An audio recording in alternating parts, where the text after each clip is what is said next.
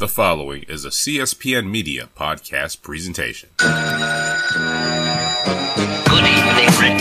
Would you believe it's Dr. Doom? What's on your evil mind? Oh, you insulting tongue and mock my words well. How about this rumor that you are really hired, Mr. Stark?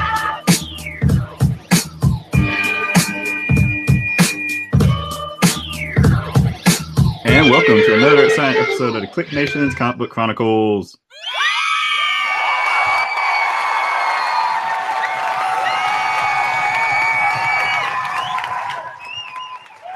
I'm your host, Tim D-O-double-G.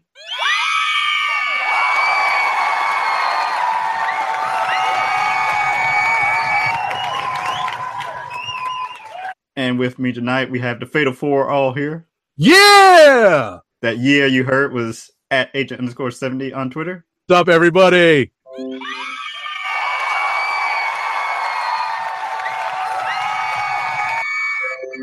I, for one, am ecstatic to have the entire team back together. At least for maybe 30 minutes. That's right. Briefly. We also have at RuddyCat on Twitter.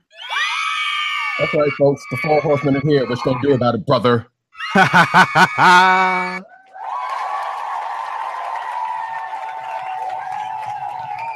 And joining us after a sabbatical, he couldn't stay away from the Justice League talk.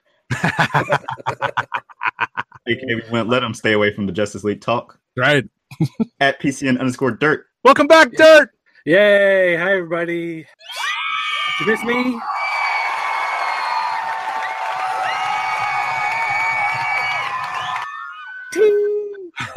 We definitely missed the DC perspective. You know, let me just say to everybody who's listening to the show, these guys have been hounding me for weeks to go see Justice League. They wanted to talk about it the day after it came out, and I was like, I don't go to movies like right away. Like, I mean, 70 who Yeah, technically that was me. my dislike of people is so great that I wait a couple weeks before I go see a movie so that I can go and that's I went at 12:30. There's like two other people in the theater. That was perfect. Yeah, Now there's I bring a certain perspective to this because I did go opening night. I did sit in a relatively packed theater, and that did impact my feelings on the movie, and we'll get into that in a second. But yeah, I definitely was hounding PCN_Dirt. Like from the moment I left the theater, I might have been in our chat, and hopefully at one point we'll be in our Slack, our Comic Book Chronicles Slack, and I'll be like, "Come on, Dirt, watch the movie. When have you watched? Have you watched it yet? Have you watched it yet? Have you watched it yet?" So I finally saw it yesterday. So how long has it been out now? Been out a couple of weeks. Yeah. So plus weeks. Yeah. That's how long it takes for me to usually go see a movie. So there you go. Well, see, and I thought about going earlier, but they got rid of the early morning movies. They used to do movies at like 10 in the morning, and that was perfect. I mean, there's absolutely never anybody there at 10 o'clock in the morning, but they stopped doing those. So now noon is about the earliest they do movies anymore. So anyway, I finally saw it. So the wait is over. Everybody's been waiting to hear what I think about it. So we'll get to that in a minute. Well, let's get into it then. Justice League. Everybody see? No, we got to introduce Roddy. I asked her that. No, he's already introduced me. I already introduced him. You want to just do the plugs real quick? Yes, go to the website, theclicknation.com. You can find previous episodes of the Comic Book Chronicles, Comic Book News. You can follow us from the homepage to our social media accounts. We're on Twitter, Facebook, YouTube, Google+. Make sure to subscribe to the podcast by going to iTunes, Stitcher Radio, Google Play, TuneIn Radio, and the CSPN Podcast Network. Go to cspn.us. Do it today. Do it today! And buy some of that nice Comic Book Chronicles merchandise by going to shop.cspn.us. We record live every Friday night, 9 p.m. Eastern Time. And if you're talking comic books on social media, make sure to use the hashtags Comic Book Chronicles and CBChron to join in the conversation. Now Justice League. Yeah. All right. So I guess, since I was the one that's hounding PCN_Dirt for weeks to get him on the show. One, because I miss him for one thing, but two, I, as our resident DC expert, I wanted to hear his perspective on this because, I came into this movie wanting to be happy to see it. I wanted to be impressed. I wanted to be glad that it, they had finally come together and put together something that I could enjoy on screen. And I had set the bar pretty low because I just wanted it to be more enjoyable than Batman versus Superman. I know we differ on that, but the general consensus, I guess I find myself within that the general consensus that I needed it to at least entertain me more than that, and I felt it did. We can have some fights about this. Mhm. I enjoyed it more than Age of Ultron, and I enjoyed it more than Civil War. Yeah, I think that's where we would I understand where you're coming from when it comes to Age of Ultron, because I felt that was kind of on the disjointed side. But Civil War, I thought, was a pretty solid story and a fun tale. Just you want to Well, give? but that's not saying that Civil War was terrible. Right. I'm just saying I enjoyed it more than Civil War. Right, and I'll tell you why I disagree with that. But well, tell us what you enjoyed about it. Well, for one thing, I knew going into it I was going to dislike the changes done to Aquaman and Flash. I mean, that was just kind of a given. Whedon changes or just changes overall to the characters? No, just changes overall to the character. Like Aquaman has always been kind of a Greco-Roman character from Atlantis, and they had him doing more of the Polynesian look to him and more of the kind of anti-hero feel. It's kind of a bro. Yeah, he's like the guy in the Geico commercials. It's like, I love big savings, potato chip. Like that guy. Good one. I like that. I like that. But the thing was, part of that has always been that Arthur Curry was the king of Atlantis. Like he had gone back, he had regained his throne, and then became part of the Justice League. And in this movie, they talk about the fact that he was the queen's son, but never that he had ever been king. He had never taken the throne. So he's more of in that lost and wandering stage. So it made the character different. And once they kind of developed that fact that he's not a dethroned king, or he's not the king just wandering on the surface on the weekends, then I was a little more comfortable with the character. Right.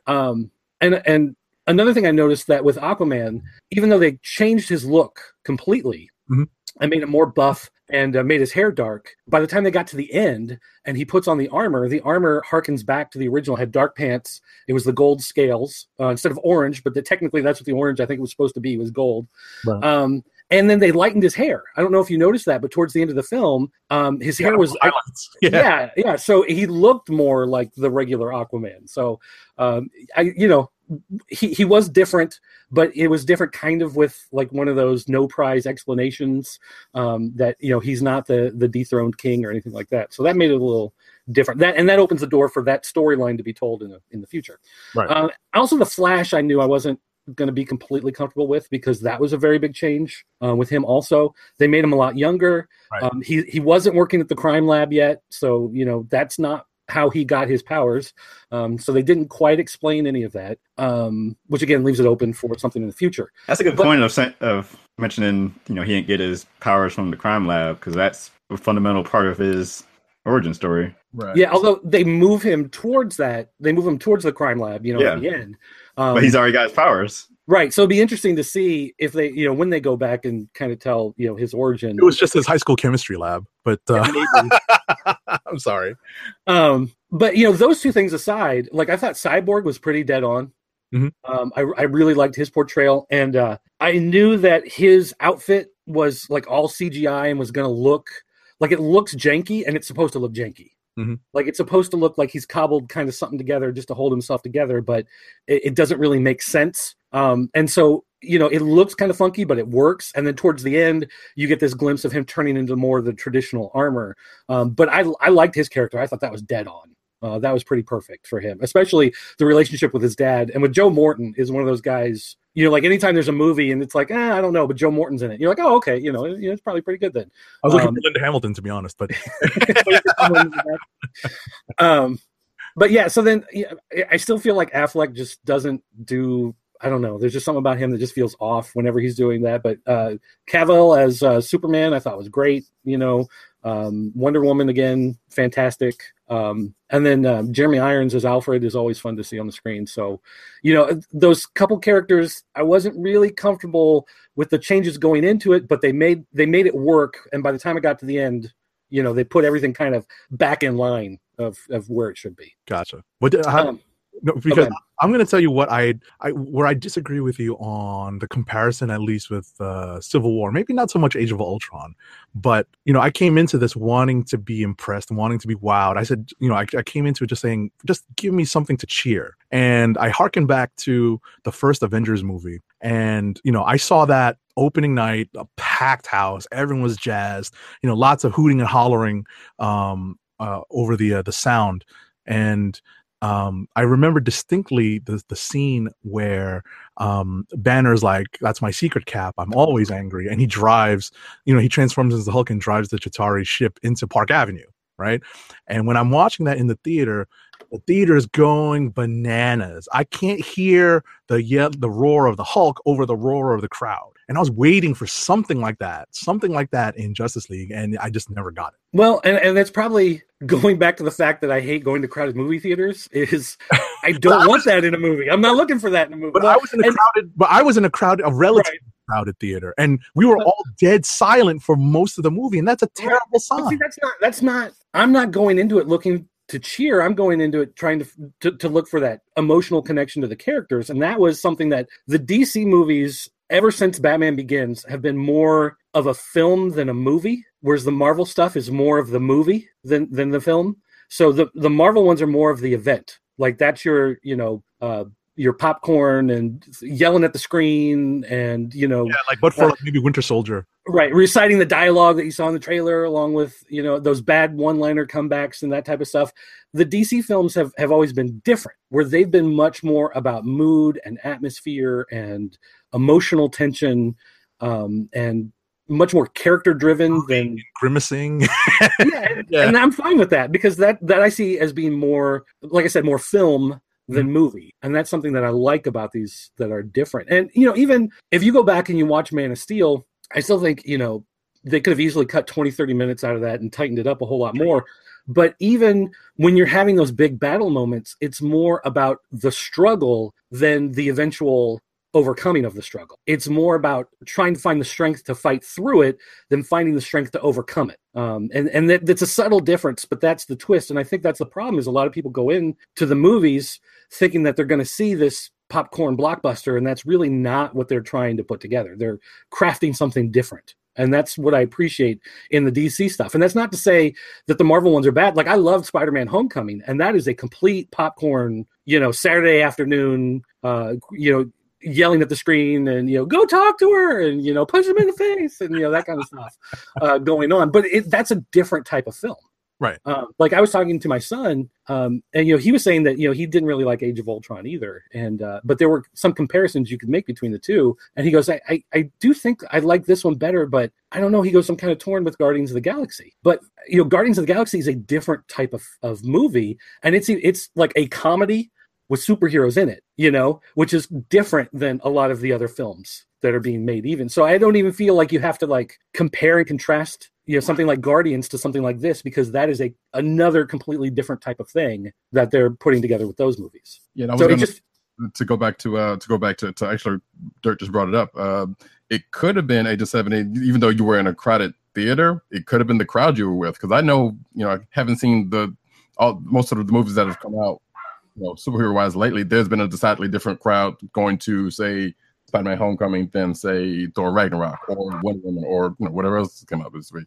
And the crowds have kind of varied, and part of that was partially because of the theater that I went to, but most of those ones were in the same theater with the same relative crowd. But people, certain crowds of people. I just felt like, we were all just kind of subdued, and we just sort of, watching it and taking it in, referring to Justice League. And, we all sort of turned to each other. I went with a bunch of friends, and we turned to each other like, okay, like we didn't have like that, that I don't know, that wonderment. Like sometimes you just go for, just for the entertainment. And I enjoyed it. I thought it was a solid story. We won't get into, we won't pile on and beat up on, Steppenwolf being kind of just like this kind of ugly looking villain. The CGI just being kind of messy, just kind of a blur, it's kind of like the whole Wonder Woman thing all over again. Which actually, let's get on that point for one quick second, because actually I think Tim brought up in a tweet about why didn't they use like go ahead and I'm saying, like, well, they're probably leading up to that one, which you probably knew that, but I'm like, if they had done that now, that would have just blown their whole wad. Might as well. They're trying to build up to. Yeah, but at the same time, I felt like they were adapting the Justice League storyline from whatchamacallit, New 52, right? With the Batman versus the Parademon right at the beginning. So I felt like, they need to at least show Darkseid, the way they showed Thanos in the first Avengers. I was just thinking they need to, just for petty purposes, they should have tried to beat Marvel to the punch by getting their big purple bad guy on the screen right away. Anyone else. Yeah. Yeah. one of the things, like, I didn't read any reviews until after I saw the movie, because I always try to, not poison myself one way or another going into something. And after, like, so I go and I see the movie and I'm like, I liked it. It certainly had some problems to it, but overall I enjoyed it. I go and I look, the cinema score is a B+. You go on Rotten Tomatoes and it's a 4.1 out of 5 from people who went and saw it in the theater. I'm like, yeah, that's good. That's right on there. But then you read, like, the critical reviews, and the critical reviews are way low. And you go to one critical review and they'll say something like, none of the characters are fleshed out. There's no reason to cheer for any of these people. I hate all these characters. This movie's terrible. Then you go to the next one and it says, Flash and Aquaman are great characters and they really drive home how wonderful they are, but I don't like any of the other characters. And then you go read another review and they say that Cyborg is probably the worst superhero that's ever been put on film since Blank Man or something like that. And so it's like, that's how Cyborg and Flash need their own movie because they're the greatest ones in there. So yeah, I mean, you can always get. Yeah, so that was another. It's like all the reviewers who hated it, but they hated it for different reasons, and they couldn't agree on why they didn't like it. Just only the fact that they didn't like it, and it felt, after reading some of them, that they only watched like maybe the first half hour or 45 minutes, and then they tuned out for the rest of it. So they just kind of got these impressions. To not like it? I'm sorry, what's that? It's almost as if they went into it wanting to not like it. Yeah, it's like you're not supposed to like these, so they go in, just with that idea. And some of them, like, for instance, Steppenwolf. The first time he talks, I was like, oh my gosh, I thought Max von Sydow was dead. Like, how did they get him to do this movie? But then, it's some other guy who does the voice, but it sounds, like him. And it sounds so much like him that had to be on purpose. Like, at some point, someone said, he sounds just like Max von Sydow, who was in The Exorcist. We've got to use him doing that voice in this movie. And yet, nobody has picked up on that. Like, nobody has said anything about that on any of the reviews. And it's like a dead on, like, that's his voice. It's great. And that was one of the things that I thought was just so great about the villain. There was also a lot of stuff with the whole, like, fake Chernobyl area. That family. What were we doing following that family? Right. What the hell was that? Because they're the ones looking for the hope. Oh, for The God. hope has got to be out there for That them. was the Whedon thing. Right. Yeah, that was Whedon probably influence. something. That felt like something that was kind of tacked on towards the end. Those are the people. She didn't even get to use the bug spray. I'm like, come on, spray a parademon. I thought she did. Did she I not? loved. No, I don't think so. I don't think so. No. But, like, I loved how Gotham City looked like almost like Tim Burton's Gotham City. Like, it just had that look where it was so overdone to the point that it was fake, like a 1950s, crime noir movie set. Like the way Tim Burton filmed a lot of his stuff, where, like, the first 2 floors of the building were normal, but then the upper floors that they would build had windows that were only like 2 feet tall, 3 feet tall. So it looked like they were a lot taller, but it was obviously, like a forced scale type thing. Oh. And if you look at, the Batman set, when he's in Gotham City, like, it has that same type of feel as Burton's Batman. I thought that was great, the way that they incorporated that into it, in that style. But, like, the parademons, I think they needed to explain some of the stuff a little bit more of Apocalypse and Darkseid and the New Gods. And obviously they're leaving that open to explore in the future. They wanted to give people some hints, but not really get into it, so that when it comes back up in a later movie, people can go, oh, I remember that now from Justice League. But I think they left it too open. Yes, I agree with that. Because when the parademon first shows up, it's like, is this Firefly? Is this Killer Moth? Like, what is this guy? And it, kind of takes a minute. It's like, why are they trying to talk to him? But there's some subtle stuff, like that bank robbers or jewel thief or whoever is coming out at the beginning when Batman's there, and Batman roughs him up a little bit, but then he fights the parademon and then he leaves the guy there. Like, he's showing the guy mercy. Like, Batman has changed. He's also talking to Alfred, like, hey, Alfred, over his radio. I'm like, come on, That man. was the one thing I was waiting for. Penny One. It's like Penny One. Yeah, like, use the come code on. name. You can't do that. All right, so help a brother out here, Dirt.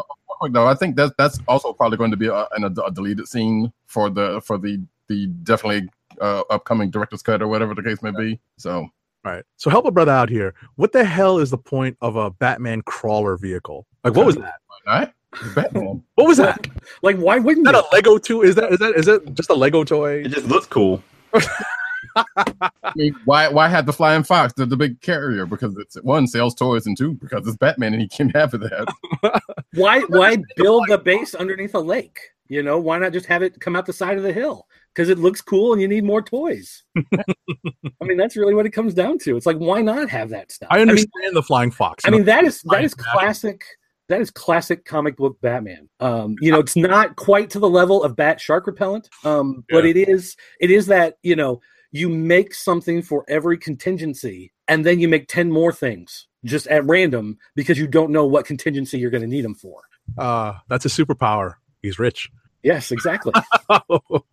Which, by the way, how'd you like the product placement of that car? Oh, the Mercedes. Yeah, his winged Mercedes there in the alleyway. They got a nice close up of the dashboard with the symbol on it when he starts up the car and driving it. That's a great way to product place a car that no one in the world can possibly afford that is going to go see this movie. You know what I mean? Didn't they give Diana a Mercedes too?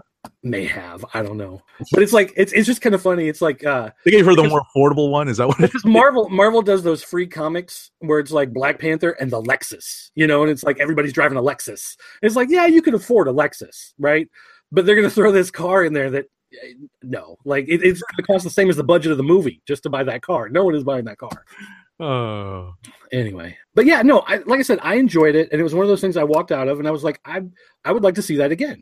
Like, I would like to see that again. And there was a lot of stuff, like, for instance, one thing I hated in Age of Ultron was when they're levitating the island or whatever, and there's like and there's the machine, and they're trying to stop the robots from attacking the machine, and the robots are just swarming, and they're all just kind of sitting there, just throwing random stuff at blue screen, just waiting for something to be CGI'd in front of their hands, and you see the robots whizzing past, and it's like, if they're trying to get to that, all they have to do is tackle Scarlet Witch. They can just tackle Scarlet Witch into that thing and it's going to blow up. Like, it was the most, it doesn't work. Like, it just doesn't work having these robots flying around. One of those robots could just get kind of close and explode, and destroy that thing. Like, it just didn't work.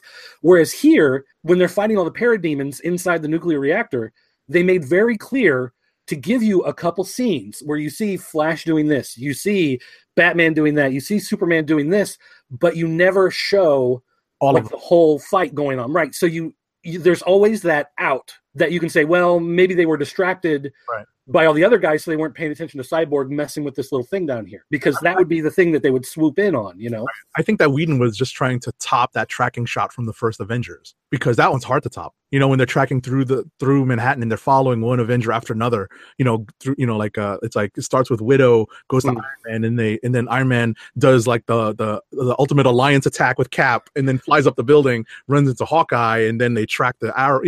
I remember this by heart because I've seen it so many times. But I think that was Whedon trying to outdo himself in Age of Ultron. It didn't really work. But I understand that criticism of that particular film, but I think that's like the weakest of all of the examples. So like, it's a low again. I hate to use the lowest bar to try to to try to compare things to when it comes to Justice League. Well, one thing that I really enjoyed was the way that they used Flash, because he was so young and so new to being a superhero and everything, and awkward around everybody else. There's the scene with Commissioner Gordon where they all disappear. He's like, oh, that's so rude. Sorry about that. Runs off. There's the scene where they're all fighting, Superman, and he's, speed running, and you see Superman turn to look at him. Yeah. Obviously in the high speed, and he just has that look. And that was a moment of brevity that the scene needed. The movie needed that lightheartedness, but it also works with the way that they've done Flash. Right. With that. And that was one of those, for only the few people that were in the movie theater when I was there, everybody was laughing. Like that is a scene that totally works, totally sticks with you. The part at the end where you see Flash and Superman getting ready to have that iconic race. Right. It's showing that when you take something like Man of Steel, that was very dark, and then you had Batman versus Superman that starts out dark and then kind of works its way through it and kind of ends like sad but hopeful. And then you have this movie that starts out again dark and sad, but then by the end it's humorous and they're having fun and they're working through, like, it's showing the mood kind of shifting, working its way through those movies. And it's kind of a progression. One of the things I think it was Civil War. Is that the one? They're like fighting out in the forest. All the Avengers are fighting in the forest, and they're trying to get to like the castle. No, that's Age of Ultron. That's Age of Ultron. And so they all like jump forward at the exact same moment. And there's like that slow down like shot of them all at the same time. And I remember watching that in the theater and just being like, oh my gosh. That's like, Whedon again. That's Whedon again. But like, I hate that is like so cheesy cornball, That was totally Whedon. couple things. One, I found myself in the middle of the zombie Superman scenes, just yelling out. I actually said out loud, and a couple of people in the theater like were patting me on the shoulder. I said, "Martha, just say it. Somebody say it." But it wouldn't work for him. It It wouldn't work for him. It worked for Batman because Batman's mom was dead. So just say it, people. But it doesn't work that way. Well, you kind of knew by that point. It was like, wait, they had a secret weapon. You kind of knew who it was going to be. Yeah. Kind of there. Speaking of the Superman thing, how did anyone think that was that the way you thought it was going to bring him back? In the concept of the movie films, it works because they've already used the chamber. Exactly. So how it makes the chamber, yeah. Like it already exists. Like it works. So as far as like bringing that in as a plot point, that's not a big stretch. I didn't see it coming because I thought at the end of Batman vs Superman, you see a little bit of the dirt, raise off of the coffin, like it's shaking or whatever. I thought they were going to dig up the coffin and open it up, and he wasn't in there. Right, is what I was expecting. Wait, let's just stop very quick. I'm sorry to interrupt. Wasn't that kind of morbid? That whole like grave robbing scene. Like, what the hell are they doing? Why they? But that's why they referenced it. That's why are they going in slow motion? Why can't Flash just like go? Well, I thought about that because they wanted to set up. Well, that's what he said. No, but he said that they metaed that scene. They totally explained it. Yeah, because he said it would feel wrong to use my powers to do something like that. It's more period to do it. Yeah, it would be respectful in that way to do it. Is what he. And so they metaed that scene. They explained it in that scene. Goodness. Why were you paying attention to the dialogue? I was, and I was listening to it. I was like, that makes no sense. Just hurry up and do the grave robbing. That makes more sense than the setup in Civil War of going to fight the rest of the Winter Soldier subjects in that mountain fortress, only to get there and have them already be dead. Like that was such a complete letdown at the end of that movie. Yeah. Oh yeah, because that was a twist. That was a weird twist. Yeah, that was a weird twist. I have to agree with you on that. I was looking forward to that showdown, But no, in all seriousness, and the movie itself is only about 2 hours. It's shorter than Batman versus Superman, and for me, it didn't feel long. I had no problem with because again, I like the emotional draw of it, and at one point, my son was kind of like when it's Superman and Lois, and they're in the cornfield, they're kissing, and the mom drives up, and and he's just like anytime people kiss, first of all, my son's 12, so he's always like. People kissing, he can't watch. But for him, that kind of stuff is like, but for me, like I like that emotional stuff that's in the film. And I thought that the acting from all of everybody, doing all of that stuff, dealing with the death and the resurrection and having to fight through it and figure your way through it and whatever. I thought all that stuff worked. I thought it was great. Oh, and the other thing I had heard, someone had said they had used CGI on Cavill's face on his upper lip. But from what I thought it was just a mustache that he had. Like he was filming another movie, so he couldn't shave it off, but they needed to do some pickup shots and whatever. Right. So apparently it's not every scene, it's just some of the scenes, but I thought it was just a mustache. So I was looking for it on his face and I couldn't notice the fuzzy. You didn't notice the fuzzy scene? Nothing stood out to me. When he first showed up, you could kind of tell like there was something like really strange in his face. It was almost like the Hunter Smith battle. Almost as bad as the CGI on that, it just looks just completely like whether you knew he had a mustache in the first place or not, it just looked weird around that area. Yeah, I didn't notice it immediately, but it got more apparent as he had more scenes. Well, apparently it's not the entire movie. It's not everywhere in the movie. It's only certain parts. You can kind of tell where spots where it looks kind of off than not. But see, I was trying to look for it and I couldn't see it. So it's just like a weird, like you get a sense, like kind of like what Roddy was saying, you kind of get a sense that there's like a vagueness about the definition about, like just around his mouth. That's what you see. Like you just sense it, like as you see his face turn towards you. So, I guess that's what I noticed. I'd have to give it another watch to really, kind of pick apart the CGI. But I noticed it slightly. It wasn't a big deal for me.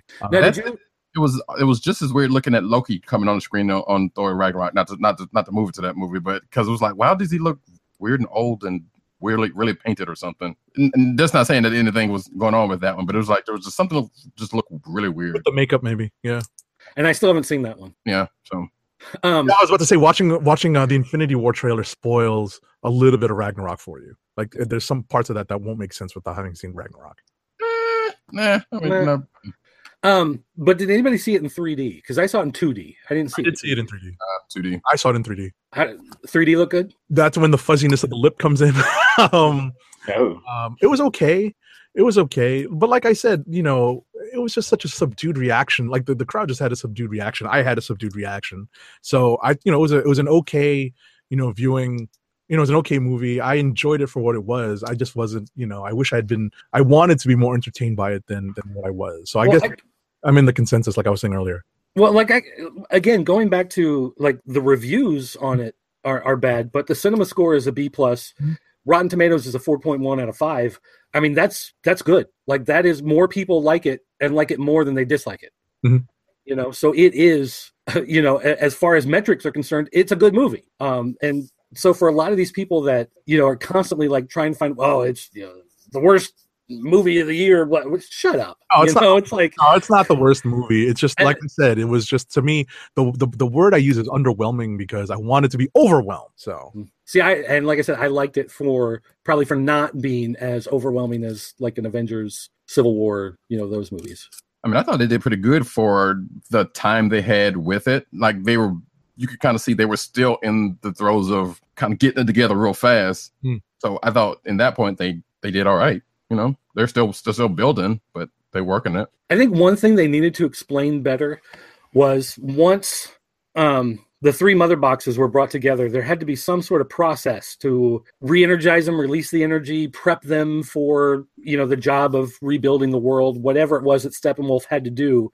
Like he had some pillar thing that he had built that he puts them in, and then the pillar thing kind of melts and it like refines them, whatever, and then they come out, they're ready to go. But they didn't explain any of that. What I thought, what I needed was, I guess having the foundation of like the history of the comics. I never understood mother boxes to be that precious or that rare. I thought they were relatively common. And to have, the mother box be like the end, like kind of be like the Deus Ex Machina of the whole thing, right? Well, so here's the problem. The mother box is about the size of the Tesseract Cube. Mm-hmm. And so once Marvel had the Tesseract Cube, then they had to do something else. Yeah, but the mother box, the way I remember, was something you could strap to your arm or strap to your hip. No, it was a cube like a little bigger than a Rubik. Right, but I remember seeing it like strapped to people's arms, like like Orion or like older New God stuff, or maybe from the 80s. That's how I saw it depicted. Okay, I still don't understand that. No, I mean, my point is they were more run of the mill. Well, it was every New God had one. Right. It was kind of like a Tron identity disc, right? So everybody had one, and it was their way of communicating with back home, whatever, their connection to the source. And it was their mode of transportation, their mode of communication. It was basically Jack Kirby coming up with cell phones, smartphones long before they existed. Right. And so, yeah, but they were never, it was like never common to Earth. It was common to them. And so you'd have these like fleeting connections between the fourth world and Earth, but it was never really, it's not like Thor came to Earth and lived on Earth. It's not like Orion would come to Earth and live on Earth, any type of thing. It was like people like Superman, could go back and forth, but nobody else, really could. It'd be rare for other people to, to go there and to come back and if it's in a pocket dimension or whatever, it's that far into space. However, depending on the writer, it would kind of change over time. But yeah, it was never that. It was always a powerful energy source that would come out of it, but it was powerful to humans, not to them, because they are gods. So it's not as big of a deal. So maybe the idea that he has 3 of them together makes it such a potent thing. Not just the fact that it's a mother box, but it's 3 mother boxes that he somehow found a way to fuse together to make this, world builder engine, whatever it was. But going back to the point is he has to go through some sort of process to like refine them and rebuild them so they have time. So you have this explanation as to why they have the time that allows them to regroup, to come back together, to rebuild themselves, to then fly off and go fight. The problem is they don't know that. Mm-hmm. So it's like at any moment this guy could start destroying the planet Earth, and they're like, well, okay, let's go talk to this guy. Okay, well, let's go deal with this. And it's like you got to stop the thing from just like you don't know, It's like I guess they're just waiting until things start exploding, and then they know, okay, now we're out of time. We got to go fight, But it just seemed like they needed. There was a sense of urgency that was kind of missing. Yeah. From some of those later scenes, it's like you got to get there and stop this death, world end, apocalypse thing, and you're not doing it. Like go. like just and they weren't. They didn't have any urgency. Right. And it's like they kind of answered it by saying like nobody really thought they could win. Like nobody really wants to go fight because we're not going to come out of this thing. And they kind of hint at that, but it doesn't really like they needed to have more of a conversation there of like either we got to go and stop this thing or, what's the point? We can't win. And instead they kind of danced around it a little bit. And I don't know if that is also switching Snyder to Whedon. The flow of some of that stuff gets kind of played with and mixed around and, who knows, but that was one of the things that kind of bothered me as we got towards that conclusion. Once they got there though, I loved the fight. I loved, that whole thing at the end. Would you be willing to sit through the original Zack Snyder cut? From what I understand, not enough of it exists to make a full movie. But if they put like a half hour of, his outtakes and his alternate versions and whatever and threw it on the disc, then yeah, I'd probably watch it. Which you got to think they're probably going to do. I would assume so. Yeah. But I mean, I was reading something online that it wasn't close enough to being finished that they could then, release it like what they did with Batman versus Superman Extended Edition. They can't do that with a Zack Snyder cut because some of the stuff just wasn't filmed. Some of the stuff was never completed because of whatever his family issues were that he had to leave for. Yeah. So I guess speaking of conclusion, so Tim, you've been pretty quiet. You got anything to add? But I want to also ask about the two end scenes. How'd y'all think about those? But I wanted to, since Tim's kind of want to see if you had something to say, wanted to add. I thought the movie was fine. It wasn't bad. It wasn't perfect, which is fine. I think DC / Warner Brothers took the right steps to sort of course correct and put quote unquote more hope into their universe. The execution may not have been the smoothest, but like I said, in the long run, I think it'll be good for them. Any other highlights that jumped out at me? I was just thinking it'd be nice if these DC movies had some spectacular fight sequences to remember. And then I remember, I guess Man of Steel technically did have that as Superman and Zod wrecked Metropolis. Those were pretty cool scenes to watch. Steppenwolf as a villain was fine. He at least was able to take out the Amazons, so we did see some fighting there. I like showing the Green Lantern in the far past. Yes. Yeah, I thought they could do more with that though. No, they just had to tease it, had to show us they exist in the universe. It's like, don't forget about these guys. They're coming back in another movie, but we don't want to hit you too hard with it because we all remember what happened last time. Yep. It also has me wondering. So you mentioned the credit scenes. I'm gonna jump to the second one and just say, I wonder if they're already like pivoting away from Darkseid and trying to set up what was teased as the big bad or bads. Well, yeah. I mean, that was like Thanos was the teaser of the first Avengers, but it's taken how many movies to circle back to him? True. They don't need to do anything else with Darkseid for a while. We haven't seen Darkseid one iota. We've seen Omega Symbol a couple of different times, but we haven't actually seen Darkseid. Forgive me for maybe misremembering, but is it a comic story or is it an animated a cartoon story where the Justice League and the Injustice League or the Legion of Doom have to team up to fight Darkseid? Isn't that from the animated series? The last episode of Justice League, right? Unlimited. And I have a feeling that that's where they're going. Hope they have them fight first. Yeah, I mean I think that's. Exactly. I'm sure they would. Yeah. That's how it played out. Yeah, if some news that we got are true, they're going to be setting up the Injustice Gang or Legion of Doom, whichever one, in whatever next couple of movies that they're doing. Okay, I was gonna say, I hope they're going to set them up in these solo movies that they got planned. Yeah, Deathstroke appears in this movie because he's supposed to be in the Batman movie. The Batman standalone film is supposed to be Batman versus Deathstroke. Allegedly. Whenever they get that straightened out. Yeah. There was some line when they're all in the under the lake base. Under the sea. Okay. And Batman says something. I'm trying to remember what it is, but to me it sounded like he was talking about parallel Earths. And I'm trying to remember what the line was. But he says something that to me sounded like they were planting a seed for like a flashpoint or a crisis or something like that, where he says something about like, there's some other world or some other version of the world where the hope does exist or something like that. He said something along those lines that made me think, oh, so they can do a parallel Earth story. Well, I mean, like the Flashpoint, that's what supposedly the Flash's movie is supposed to be. So, I mean, yeah, that could very well be an allusion to that. Yeah. All right. Well, my time's about up here, guys. I got to run. It's 9:30 here. So.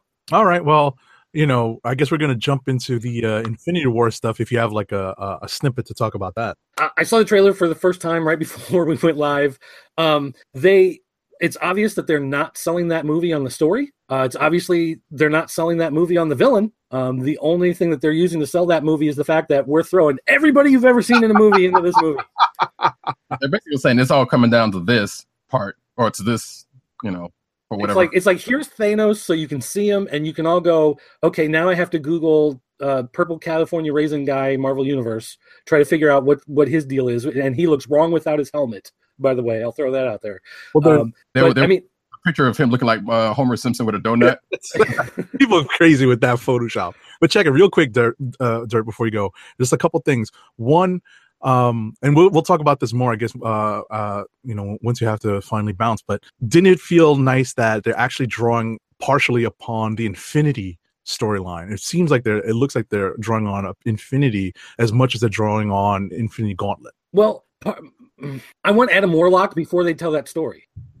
You know what I mean? Mm-hmm. I need an Adam Warlock and a Silver Surfer, and this Marvel universe isn't there yet. Exactly. Yeah. Well, it's sticky with the Surfer. That's the thing. Yeah. So, yeah. All right. Anyway, gotta run. Thanks, Doug. See you guys. Thanks for having me back. I'll see you again sometime. Bye, everybody. Yay!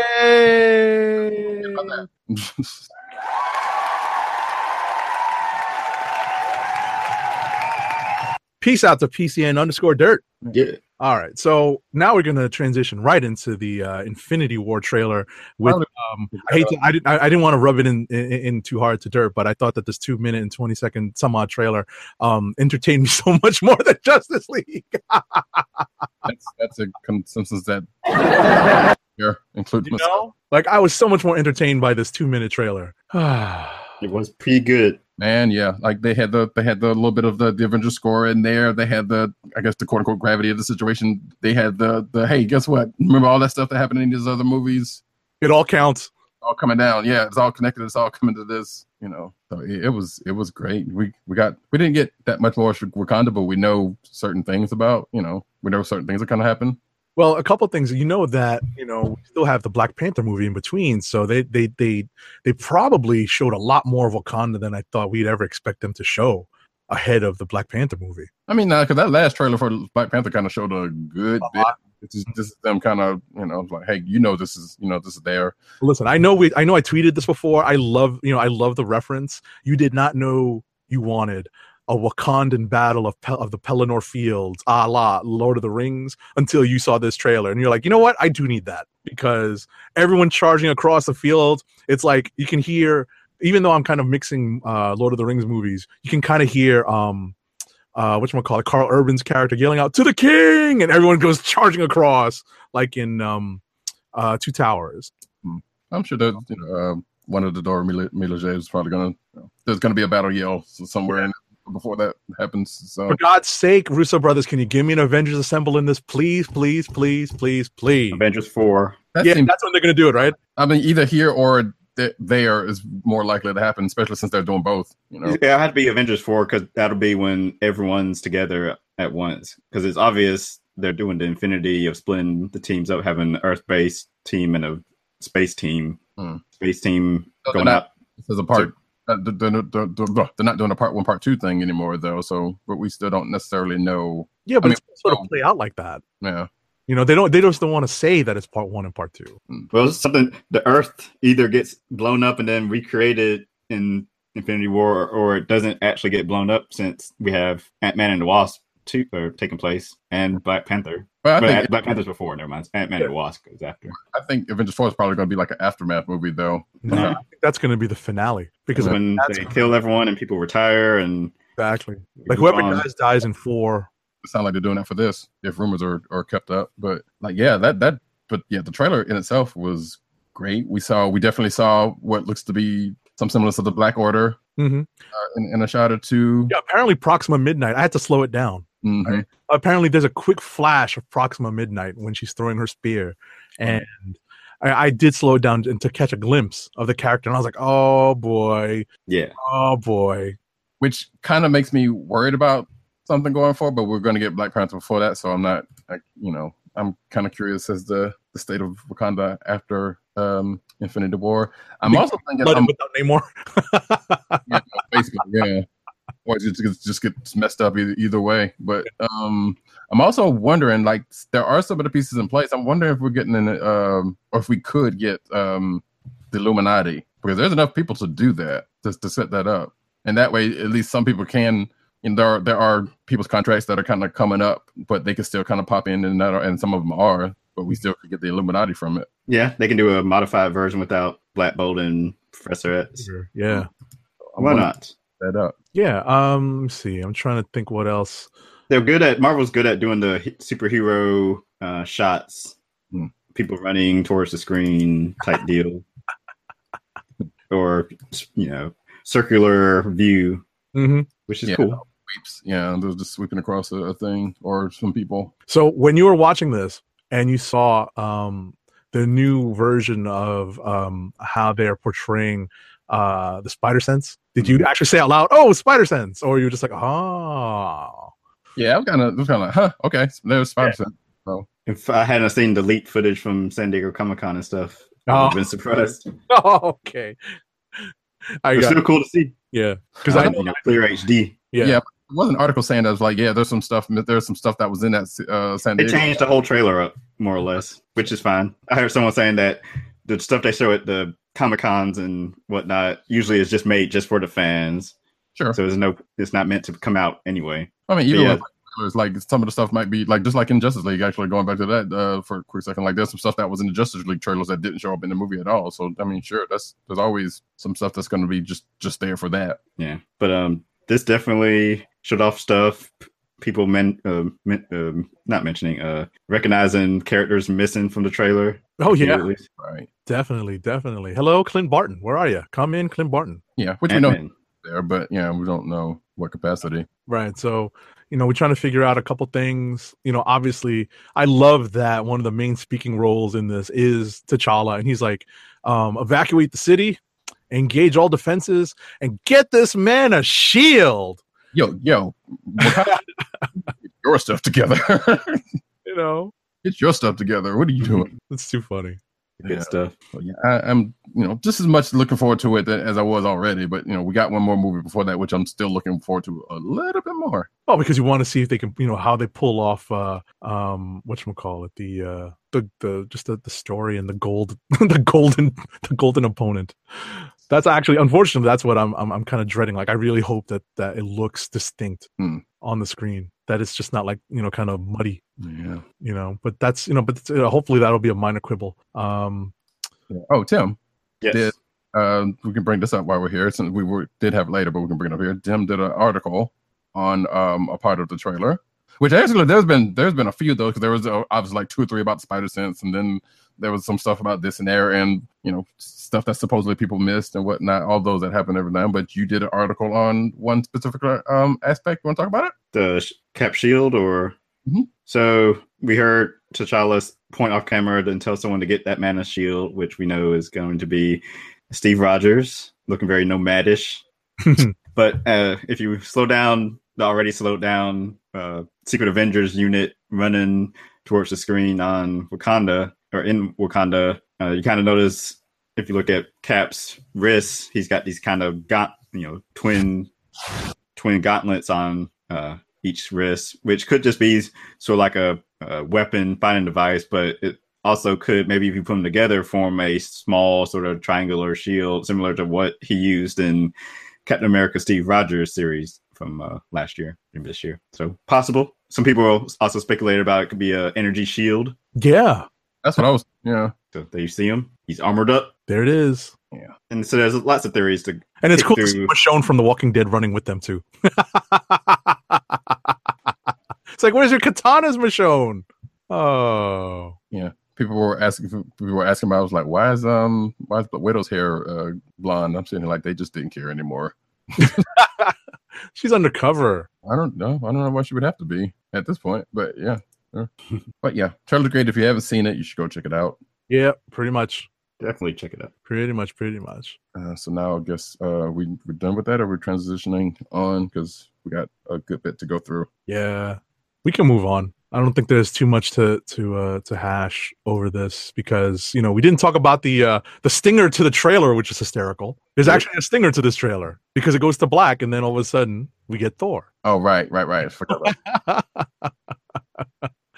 and we have him run into the Guardians. So, but yeah, I saw a theory about that too. Apparently, but I don't I guess that it could be valid, saying something about he's going to run into them, but basically Captain Marvel is going to be the link to get them all working together or something. I don't know. Back to Earth? Yeah. Possibly. That's not a bad theory because she's going to show up in 4. And maybe that's how the two teams link up, like the Earthbound and like the Guardians and Thor in space. Right. Well, actually, she might show up here and that be the case. I'm not sure. Like, we know her movie is going to be taking place in the past, so they could just like, was like, hey, guess what? I was already here, which they've already said, and helping out. Right. Well, we shall see. And I'm wondering when Spidey decides to go pick up the Iron Spider suit. Oh, that was the other thing. Yeah, I'm glad you mentioned that because people were wondering about that. I was like, yeah, that's actually, it looks like a combination of his new suit in Iron Spider. Mm-hmm. The way it showed off. But it's like, when does he go pick it up? Because it's upstate the last time we saw it. Well, maybe he doesn't have to because Homecoming he did get that suit. He got the case. Like maybe it's a transforming one or something. Like maybe it's just a mode. Ah, interesting. Because he's already got the AI in the suit he already has. There's and it has like bunches of capabilities that got opened up. So. Right. Maybe the suit that he got in the paper bag was actually an Iron Spider suit. Mm-hmm. Or it's the suit and it's just gonna just like glaze over and armor up or something. Yeah. Right. That's not a bad theory. I like that theory because that makes a lot of sense. Because that would save him a freaking trip upstate. He'd have to get in a car and be like, "Hey, I gotta go pick that up. I'll be right back." Yeah, it's not like it's going to be one of Tony's suits and it's just going to web swing to him or something. Although I wouldn't hold it. I wouldn't put that past him. There is that. So, all right, Tim. So if you're not up to, if you feel like it's time to bounce, more than okay. Yeah, I'm gonna have to bounce. Appreciate y'all having me on for the trailer and movie discussion of the night. Yeah, man, I was excited to do it. I'm glad we finally did it because we had a chance to hash it out. I've been dying to kind of discuss Justice League with, with someone with more DC knowledge than I. Oh, yes. Good. Y'all at home, continue with listening and watching the show, and we'll see you back. Well, I will see you back next week. All right. Peace out, Tim. Peace out. All right, so now this is the part of this time where we get to books, and I guess since it's the two of us, we can kind of just go ahead and rapid fire this. And we got 2 weeks worth of books. Yes, we will rapid fire. So let's start with last week's books, the week of the 24th. Mm-hmm. So let's see if you read anything that I read for last week. But if you want to go ahead and get, you didn't read Black Panther, or you did? Yeah, I did. Mm-hmm. Okay, yeah. So let's just talk about that. So, it was interesting to go down to kind of explore the untold history of Wakanda. Yeah, that's what I got out of this. I got out of this story. Which when Shuri came back into the fold with her new knowledge and powers, you kind of knew that was going to play in at times, and this is one of those times where that's starting to play in because it's helping with the enemy they're facing now, or partially with the enemy they're facing now, not necessarily because what they thought was the case originally apparently is not necessarily the case, and it's Claw, but they're still needed some knowledge to kind of, I guess, before going into that. The thing I thought interesting about this particular story, especially in the time that it came, is the parallel to Thanksgiving. Oh, of course. And the founding of Wakanda paralleling, the founding, quote unquote, of America and right. It's always on the backs of others. Most civilizations are built on, unfortunately, the backs of people who are stepped on. People are climbing. Somehow someone has to climb the ladder. So, and I say Thanksgiving is not his event, but the time that this story that came around just so happening to exactly, and it also ties into the supernatural aspects of the story that Coates is telling about about how the gods have kind of deserted the people of Wakanda, and it all sort of it all circles back to that as well, and reestablishes the links to Bast and some of these other Wakandan deities that have played major roles in the story. So, who were men who ended up with the power of the gods in kind of way, or with the mythos of God, right? God in the world. Which I was like, okay, you see a little bit of the long game going on here, and it was appreciated, but not even but we see also Thunderball, like they're using Thunderball, and I kind of appreciate that because it was like it's kind of giving a new wrinkle to that character. Like we don't know to what end that's going to be, but they basically specifically said it was like this could be redemption. There was some redemption. Thank you. excuse me, but they don't really trust them, but they're going to use them for whatever you use them for or not, for right now. Okay. But I thought that was a good thing they were doing that, because like that character was already showing signs of like that he could be a better used and better utilized character, especially with his genius. Sure. It had always been hinted at, even in stories where it's usually just the wrecking crew being kind of patsies for an Avengers team. Let's say Thunderball was always the wisest of the bunch. Even though the Wrecker was the most powerful with the most powerful weapon, it was always Thunderball that kind of planned a lot of their activities. So it's nice to see that they're looking to redeem this particular character. Yeah, which again, I said this before, so I won't go back. This was something that was said in Illuminati a couple of years, was it last year, a couple of years back? By Thunderball, it was like, I'm just as smart as any of those folks, so I should be up there with them. You didn't necessarily say that last part, but it was kind of kind of implied that he would say something like that. So, like I said, it is good to see that somebody picked up on that. If they did pick up on that, but somebody picked up on that and decided to use it for whatever reason. So, alrighty. You want to pick a book? You've got a few more than I. So to have a Moon Girl and Devil Dinosaur 25. You didn't read that one? I'm kind of surprised. Sorry. No, that's okay. So, Lunella is without Devil Dinosaur and has been, and this is another one of those slightly thoughtful, introspective issues, but we have the appearance of the Thing and Human Torch, soon to headline their own book pretty soon, coming to New Lunella to give her some old stuff of Reed's, one of which includes Herbie. Oh no! Yeah, so I assume something's going to happen with that, but the crux of the story is them coming along. Basically, Johnny getting into his feelings about like nobody wants to, nobody knows that the Fantastic Four won't them around anymore. So he's all up in his feelings about that, which slightly, in a way, mirrors a thought or two of Lunella's about her place, being alone and not having, not have anyone around anymore because she had Devil Dinosaur, but that was what it was. No one that understood her and no one to actually really care so much. She even goes so far as to say, like, yeah, she tried to look for Reed Richards, which we know that's going to be a storyline that is coming up in Ben and Johnny's book, I believe. Mm-hmm. Might even be in here also. I'm not sure, but might be on the periphery of it, right? Mm-hmm. Maybe involved on the periphery of the search, right? Because she's one of she's the smartest person now. So, so the rest of the issue is basically them talking about that, and then Lunella showing them, basically telling them is like I said, trying to find Reed Richards, but she couldn't find him. But the next time they see each other, which they happen to go to Lunella's school to look for her for some reason because they want which they never really got to. I don't remember. And when they're interrupted by one Silver Surfer who comes with a message, but not only does he come with a message, oddly enough, he comes with the Galactus, and now Lifebringer, right?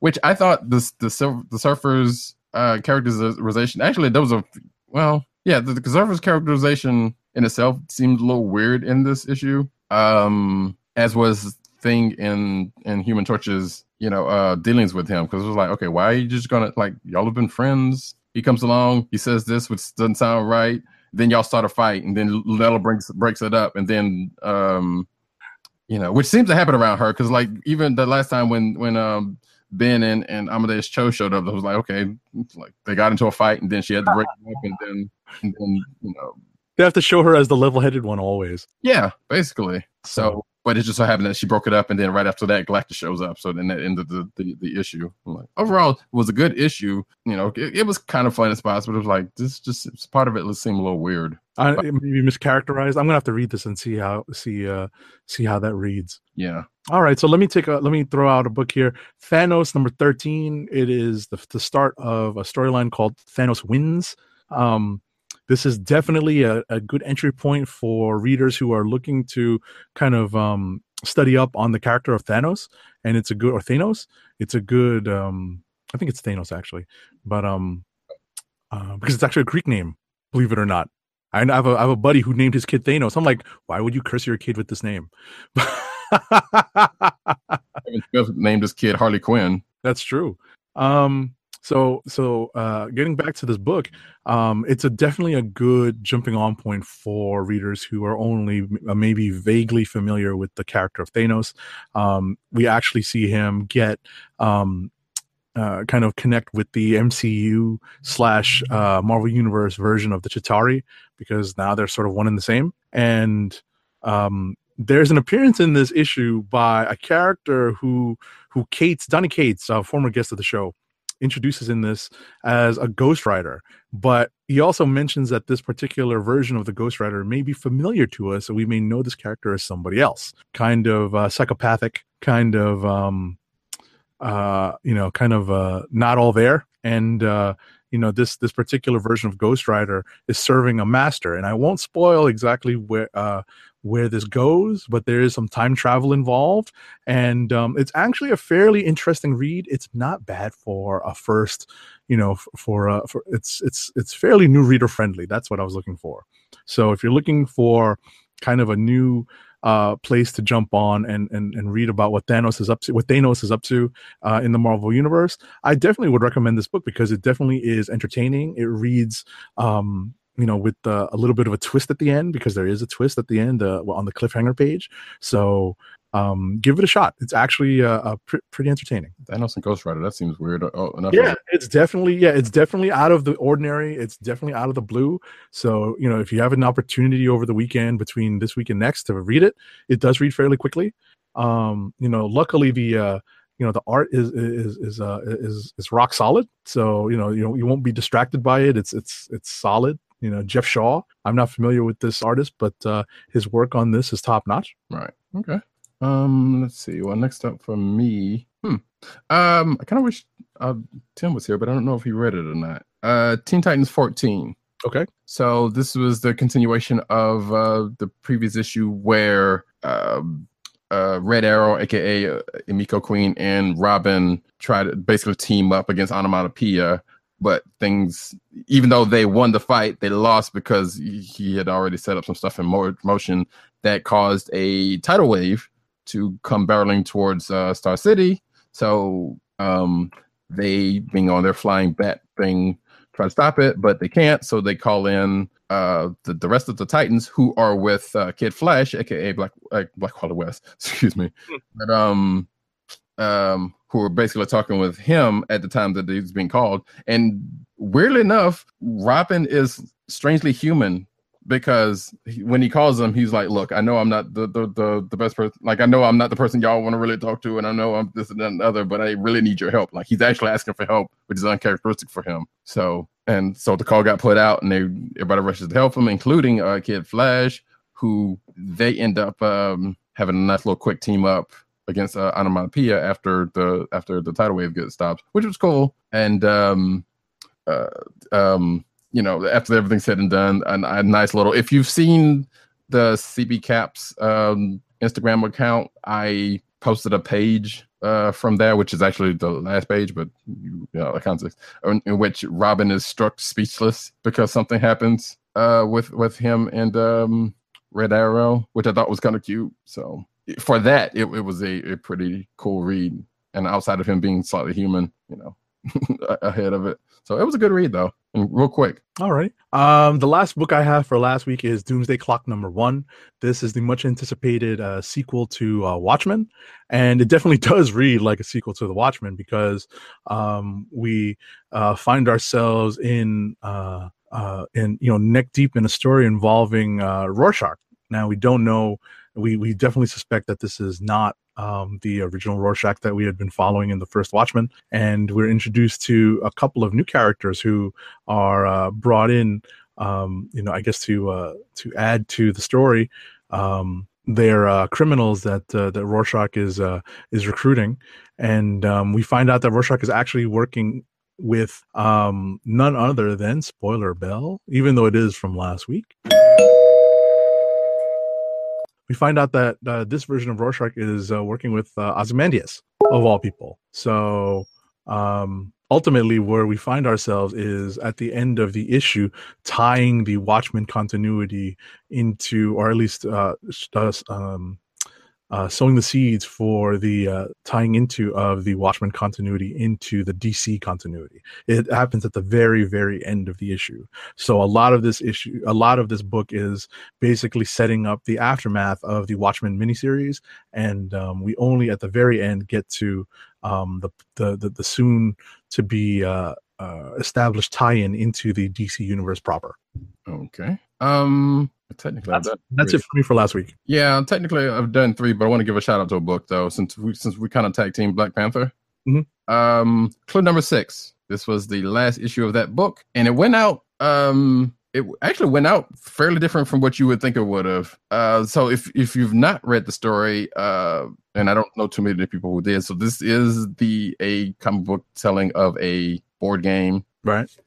Hence the name. There was also some, especially in this issue, and I think the first one, there was a couple of good, or at least 1 or 2, which now to think about it, I totally forgot to post, good references to the movie. One particular reference to the movie that I know PC_Dirt would appreciate. So I kind of wish he was here for that one. I don't know if he'd read it or not, but there was one reference that I expected to see, and I saw it, even though it wasn't at the time that you expected. But again, this book was kind of subverting your expectations. I will not spoil what happens at the end of it. All I will say that it did end up satisfactory. Satisfying. Whatever. I can't speak right now, but I do know words, I promise.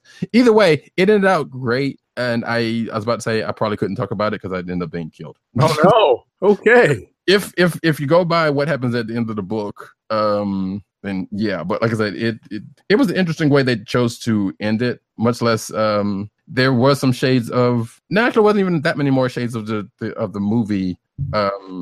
Outside of the reference that I said earlier, just minutes ago. But I thought, I was like, okay, this was a definitely different way to go about things than you've actually seen in any iteration of Clue. Okay.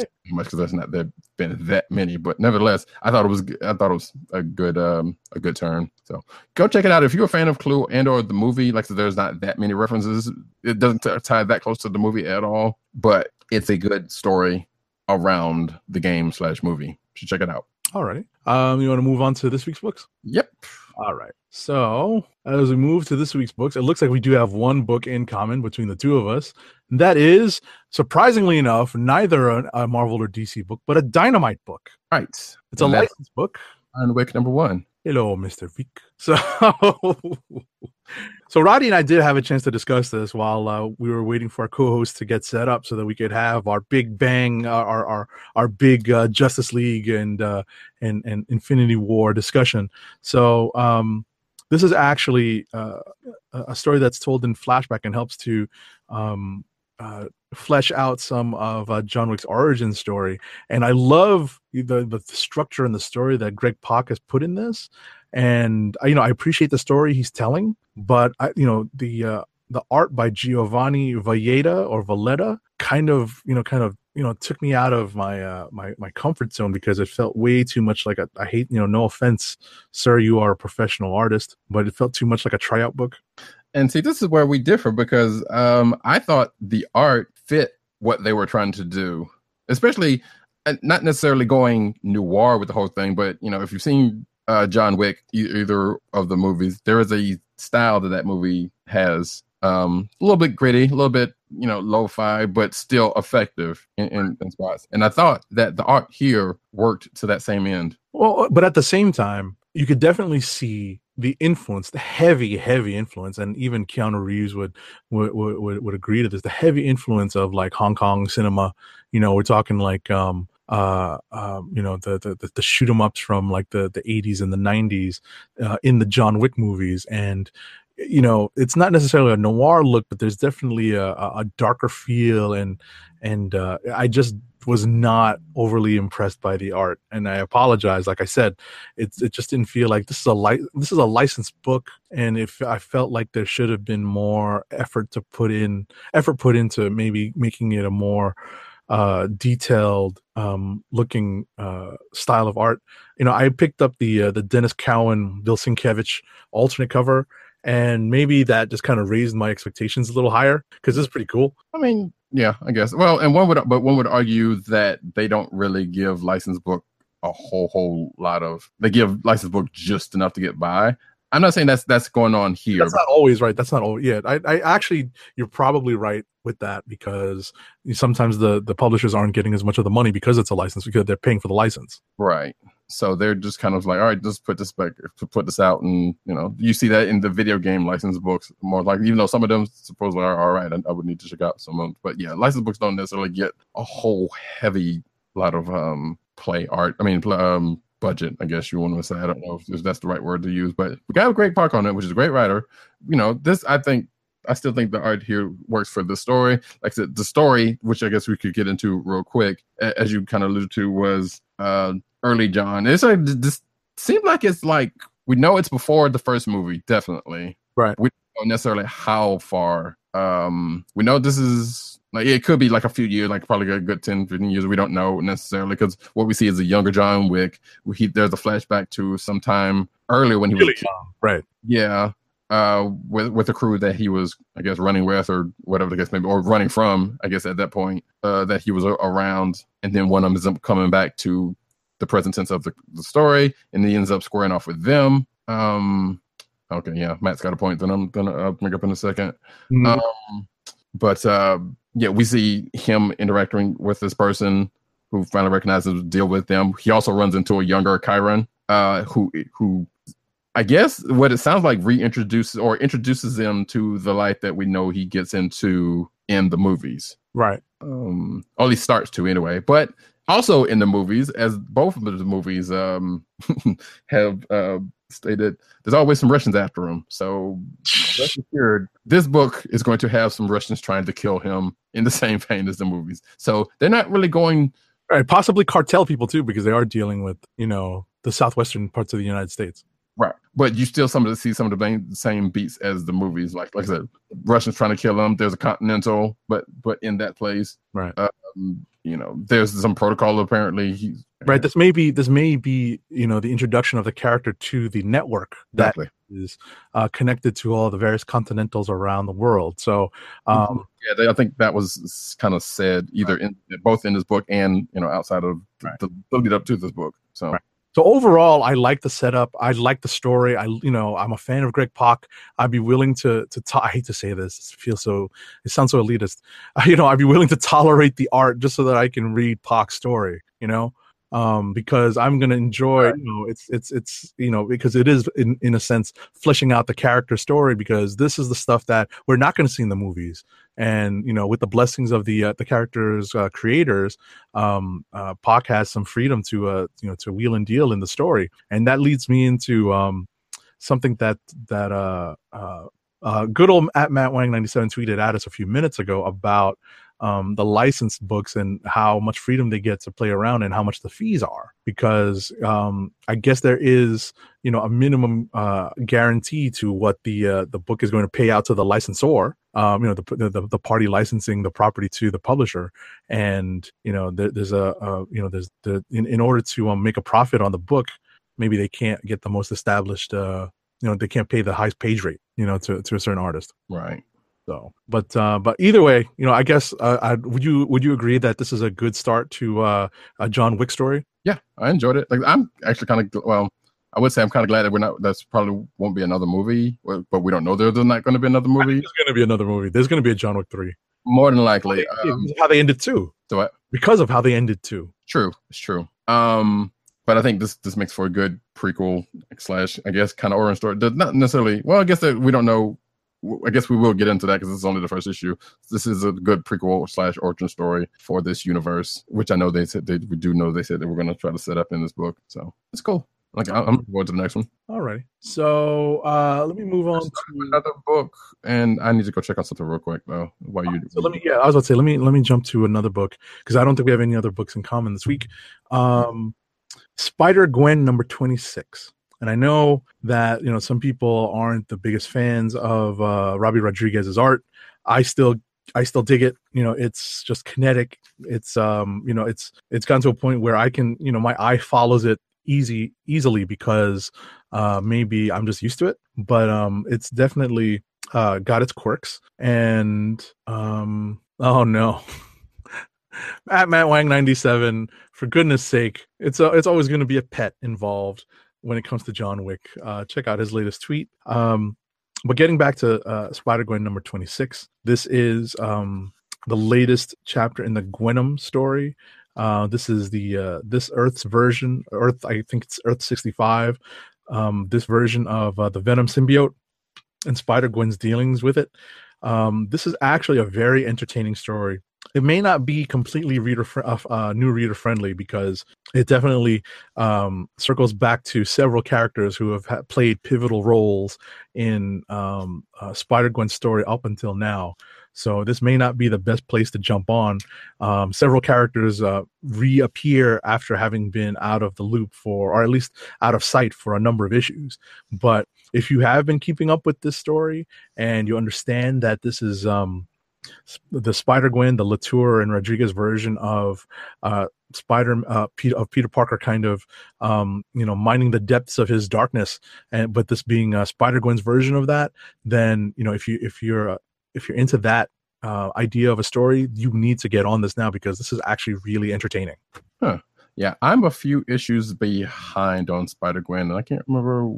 Well, there was a couple of things that got me behind, and I was just reminded of one of them. But this is definitely entertaining. Like I don't remember what exactly happened in the last issue. I'd have to dig up the back issue, but to be perfectly honest, I enjoyed reading this from front to back because it was just pretty, it was pretty fun. There was a lot of stuff going on, and like I said, despite it not being new reader friendly, by it using a lot of characters kind of weaving the character storylines back into Spider-Gwen's story, kind of brought me back in.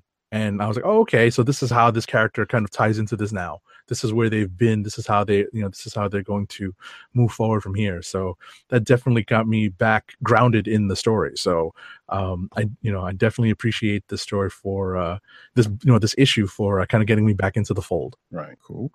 What do you got? Well, Matt Wang is waiting to hear about Darkhawk. Yeah, he's gonna have to. Actually, I'm kind of surprised you didn't read that one. Couldn't get to it. Gotcha. Let's see. Talk about that. Secret Warriors number 9, which I know is another book that Matt actually likes because I think according to him, we got him into it. Another slightly fun issue. It starts off kind of weird because if you have kept up, you were like, wait a minute, did I miss something here and there? But now come to find out you didn't. It's just that the story takes place kind of at the end, but in the middle of the way the story's been going. So we find out part of the team, including Magic, has been taking kids who've been kidnapped by Dark Beast back home to their families. Come to find out these kids are, well, we kind of knew this already, that these kids are Inhumans, including Inferno's niece, who I think is still captured now that I think about it. But so in the midst of them taking these kids home, there is a kind of a jump in time in here because while they're taking the kids home, they kind of jump to another spot in time to where they're actually, it kind of goes back and then goes forward because they're taking these kids home, and then Dark Beast shows up, and they get into a little scuffle because he's trying to find Karnak for Mr. Sinister, who shows up also in the midst of that little scuffle, leading them all after Dark Beast and Sinister leaves to find Karnak because, as we found out in issues past, Sinister and Karnak were working together to find another source of Terrigenesis. Okay. Yeah. So, but we found out in this issue that, once the team catches back up to Karnak, who's working for his cousin, who's Black Bolt's son, I guess. I'm not sure who did it. Yeah. Ahura with his company, which that's kind of funny in itself because there was a funny scene between them three when Karnak interrupts a board meeting for a specific reason that you'll have to read to find out why, but it ends up being kind of funny. It's like how that all works out. But anyway, come to find out that Karnak is not working with Sinister, and some other things happen. But like I said, most of the issue is them trying to get these kids home, which ends up to when they take like the last kid home, they find out that that Sinister had some dealings. He did something seemingly with the kids that they didn't know about, or at least the one kid in particular And the issue ends on the cliffhanger. But outside of that, like I said, the Secret Warriors has been a consistently fun book, even with everything going around it. And like I said, coming out of the whole Secret Empire thing, you weren't really sure what they were going to do with it. We still don't know how long this is going to last, but it's been a consistently fun book. Cool. I need to catch up. Yeah, it's cool. All right. Pretty interesting writing or amusing writing, almost Al Ewing-esque. Okay. All right. So I've only got one book left this week. It is Batman Annual number 2.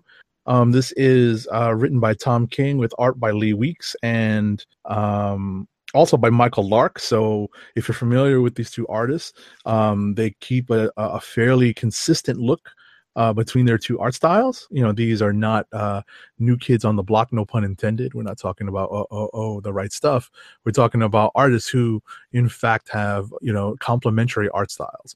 So Tom King is definitely leaning so hard into this story that he's telling in the main Batman book of Batman finally choosing to settle down and with one Selena Kyle, the Catwoman, and this particular annual is titled Date Nights and Last Rites, and you can kind of figure out where that, just from that, you can figure out how these two stories kind of interweave into each other, talking about how Batman and Catwoman's courtship has been going on for a long time, and also tells the story of, I guess, their the final days of their relationship, and kind of flashing forward very far into the future. So it was an interesting read. The art pretty much kept me engaged because it was so consistent. I'm not so keen on the storyline, to be honest. Maybe it seems like it's one of those things where back in the 80s, they decided to get Spidey, Peter Parker, to marry Mary Jane, and it's going to take a one more day thing to to undo this, right? Like the DC version of One More Day to undo Tom King's story here. I'm wondering if it's going to come to that, but I'm entertained by it for now, but I'm hesitant to become fully invested in it. Okay, this will be another one that would have some curiosity on what Dirt thinks about it, being the Batman fan of the most of us. Sure. So, all right. So I guess for my last one, even though I did do a couple more books, but nevertheless, we'll keep it flat. Of course, one of those ones could be my pick of the week. We don't know. Dark Hawk number 51. I guess I will talk. Matt Wang wants to read it. He can't wait to read it. He already tweeted it. Huh? He already tweeted it. He can't wait to read it. Yeah, so I won't spoil it too much about it, but it is definitely interesting for one shot. And I also will say that it was written by the local team of Chad Bowers and Chris. Oh shit. I'm totally gonna fuck up the names. Chad Bowers and Chris Sims. There we go. Okay. Of formerly of, I guess is Comic Line still around, or I can't remember, because I know he was writing for them, or he was like, anyway, regardless. So they wrote it. And this is an older Chris, which now I will go ahead and preface this by saying that I don't remember too much about Dark Hawk outside of New Warriors. A couple of issues of his book early, I guess this was a kind of a 90s book, wasn't it? Mm-hmm. Yeah. And his a couple of issues of his stint with the Avengers around that time. That outside of that, I don't know that much about him. I haven't read Annihilation or any of the cosmic books to where I know he shows up in a couple of them. And as a matter of fact, they make reference to War of Kings. Oh, okay.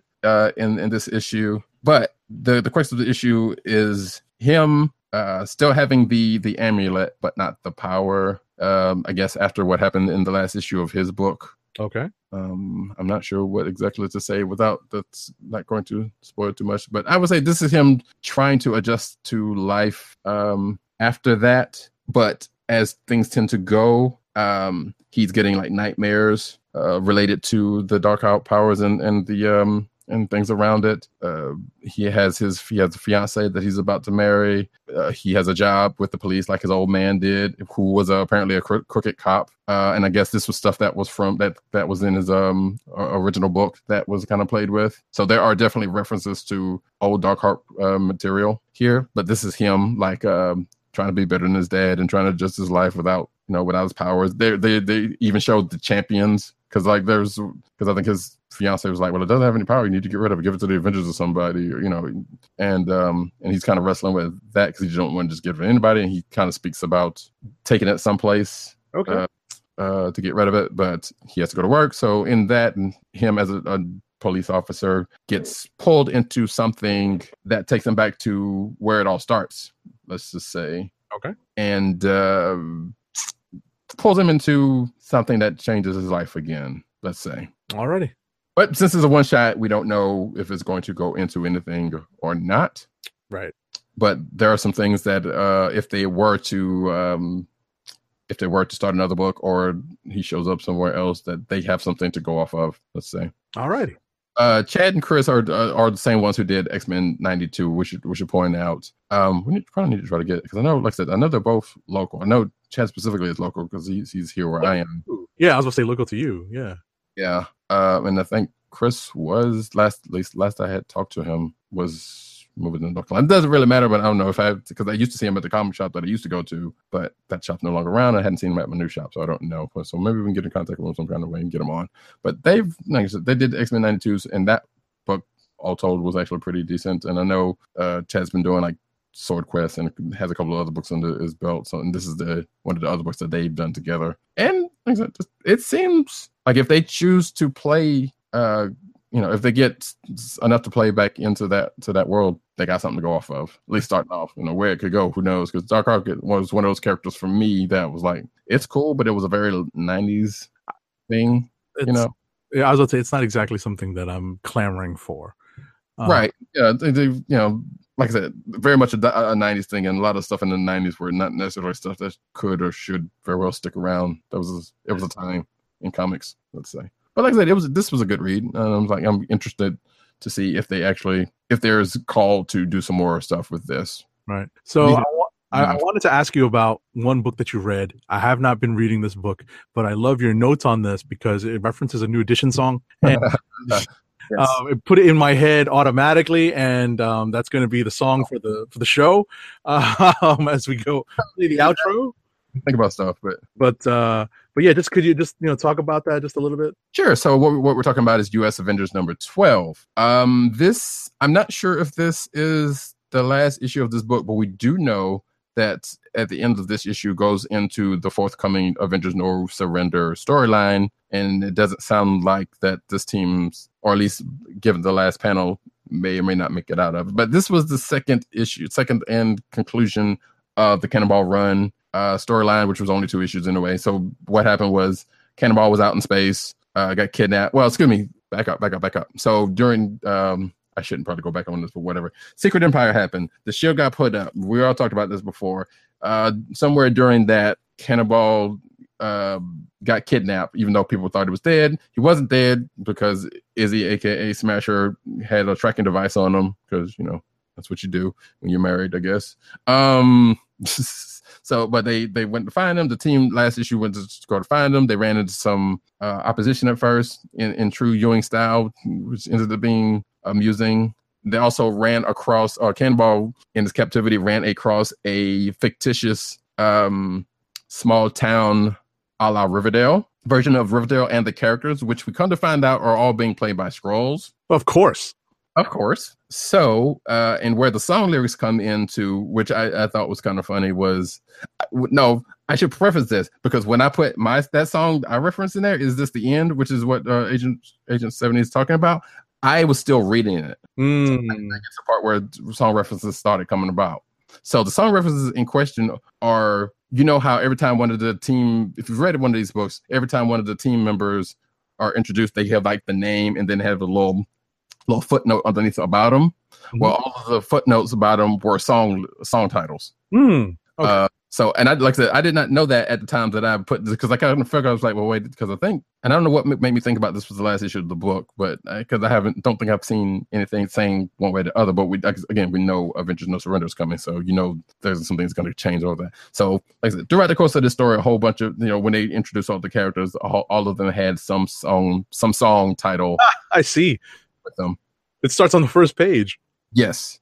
So I was like, huh, okay. And like I said, and it's just gonna go through that, and then we find out about the whole thing with the scrolls and them making this town somewhere deep in space because they're going out and try to get old broadcast streams from Earth. So they were trying to find something to they were basically actors playing stories, and one of them got a little too real with it and got a little crazy and started banishing people and this and other. So it's kind of funny because this is like, it is totally Riverdale. You could totally see it. Like, this is definitely Archie in an Archie book. And then Ewing even references the newer characters that has come along in the recent years, and puts them into a state, you might say. So it's just, you could kind of parallel this to what's going on with the state of Archie. I don't think you would or could or should, but you can make it you can make a parallel to what some people may think about that whole thing. So I thought this was good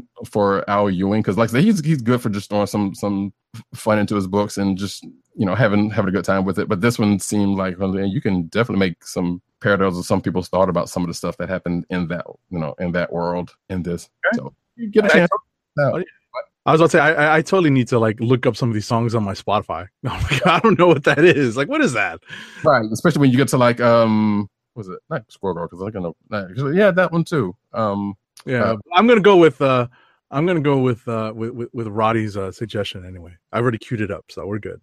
Yes, check this book out. It like I said, you may want to read last issue. You don't necessarily need to, but I mean, it's only a 2-parter and it's real silly and has nothing to do. Well, it has very loosely to do with what's been going on previous to this, because like I said, it's coming out of Secret Empire anyway, and their part in it was loose.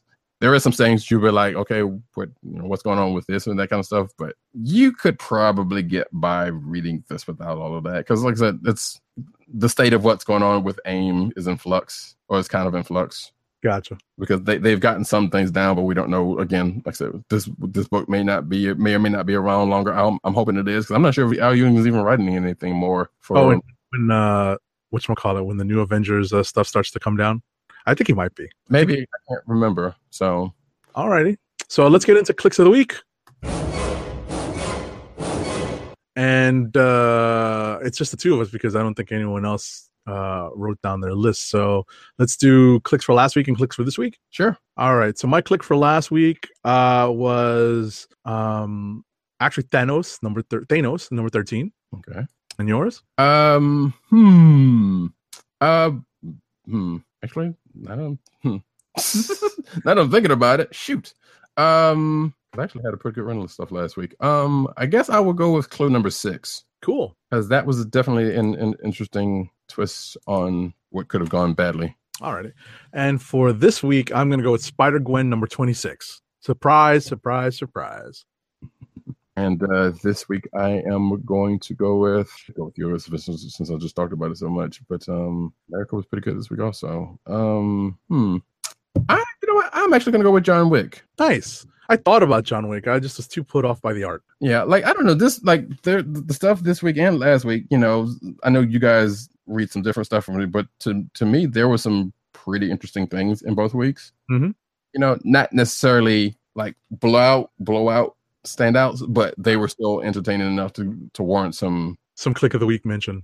Yes, some mentions definitely. So for consideration. Yeah, definitely. Alrighty. So still good. A sticker word, still good though. All right, so you got John Wick for this week? So John Wick's for this week. All right. Put it down, yeah. All right, so as you're taking that down, I am going to pull up this week our first ad of the night. Let me tell you about Skull Candy. Skull Candy makes the best headphones, earbuds, and gaming headsets, all with lifetime warranties. Skull Candy produces many types of audio accessories, including headphones, sports earbuds, Xbox gaming headsets, PlayStation gaming headsets, DJ headphones, and iPod and MP3 headphones. And now, for the listeners of the Click Nation's Comic Book Chronicles, Skull Candy offers free standard shipping on your order. To help keep our podcast free, order from Skull Candy by going to cspn.us. That's cspn.us. Then click on the Keep Our Podcast Free link. Click on the Skull Candy banner and then shop for high-quality audio accessories with free standard shipping. Skull Candy Audio through cspn.us. Do it today. All right. Yeah, we're doing 2 weeks worth of books, and I totally forgot that I forgot to do the clicks of the week for that amount of time. So I'll have to do that because we have another running document going on here. Right. So I guess I'll give you some more time and play. We can the news intro.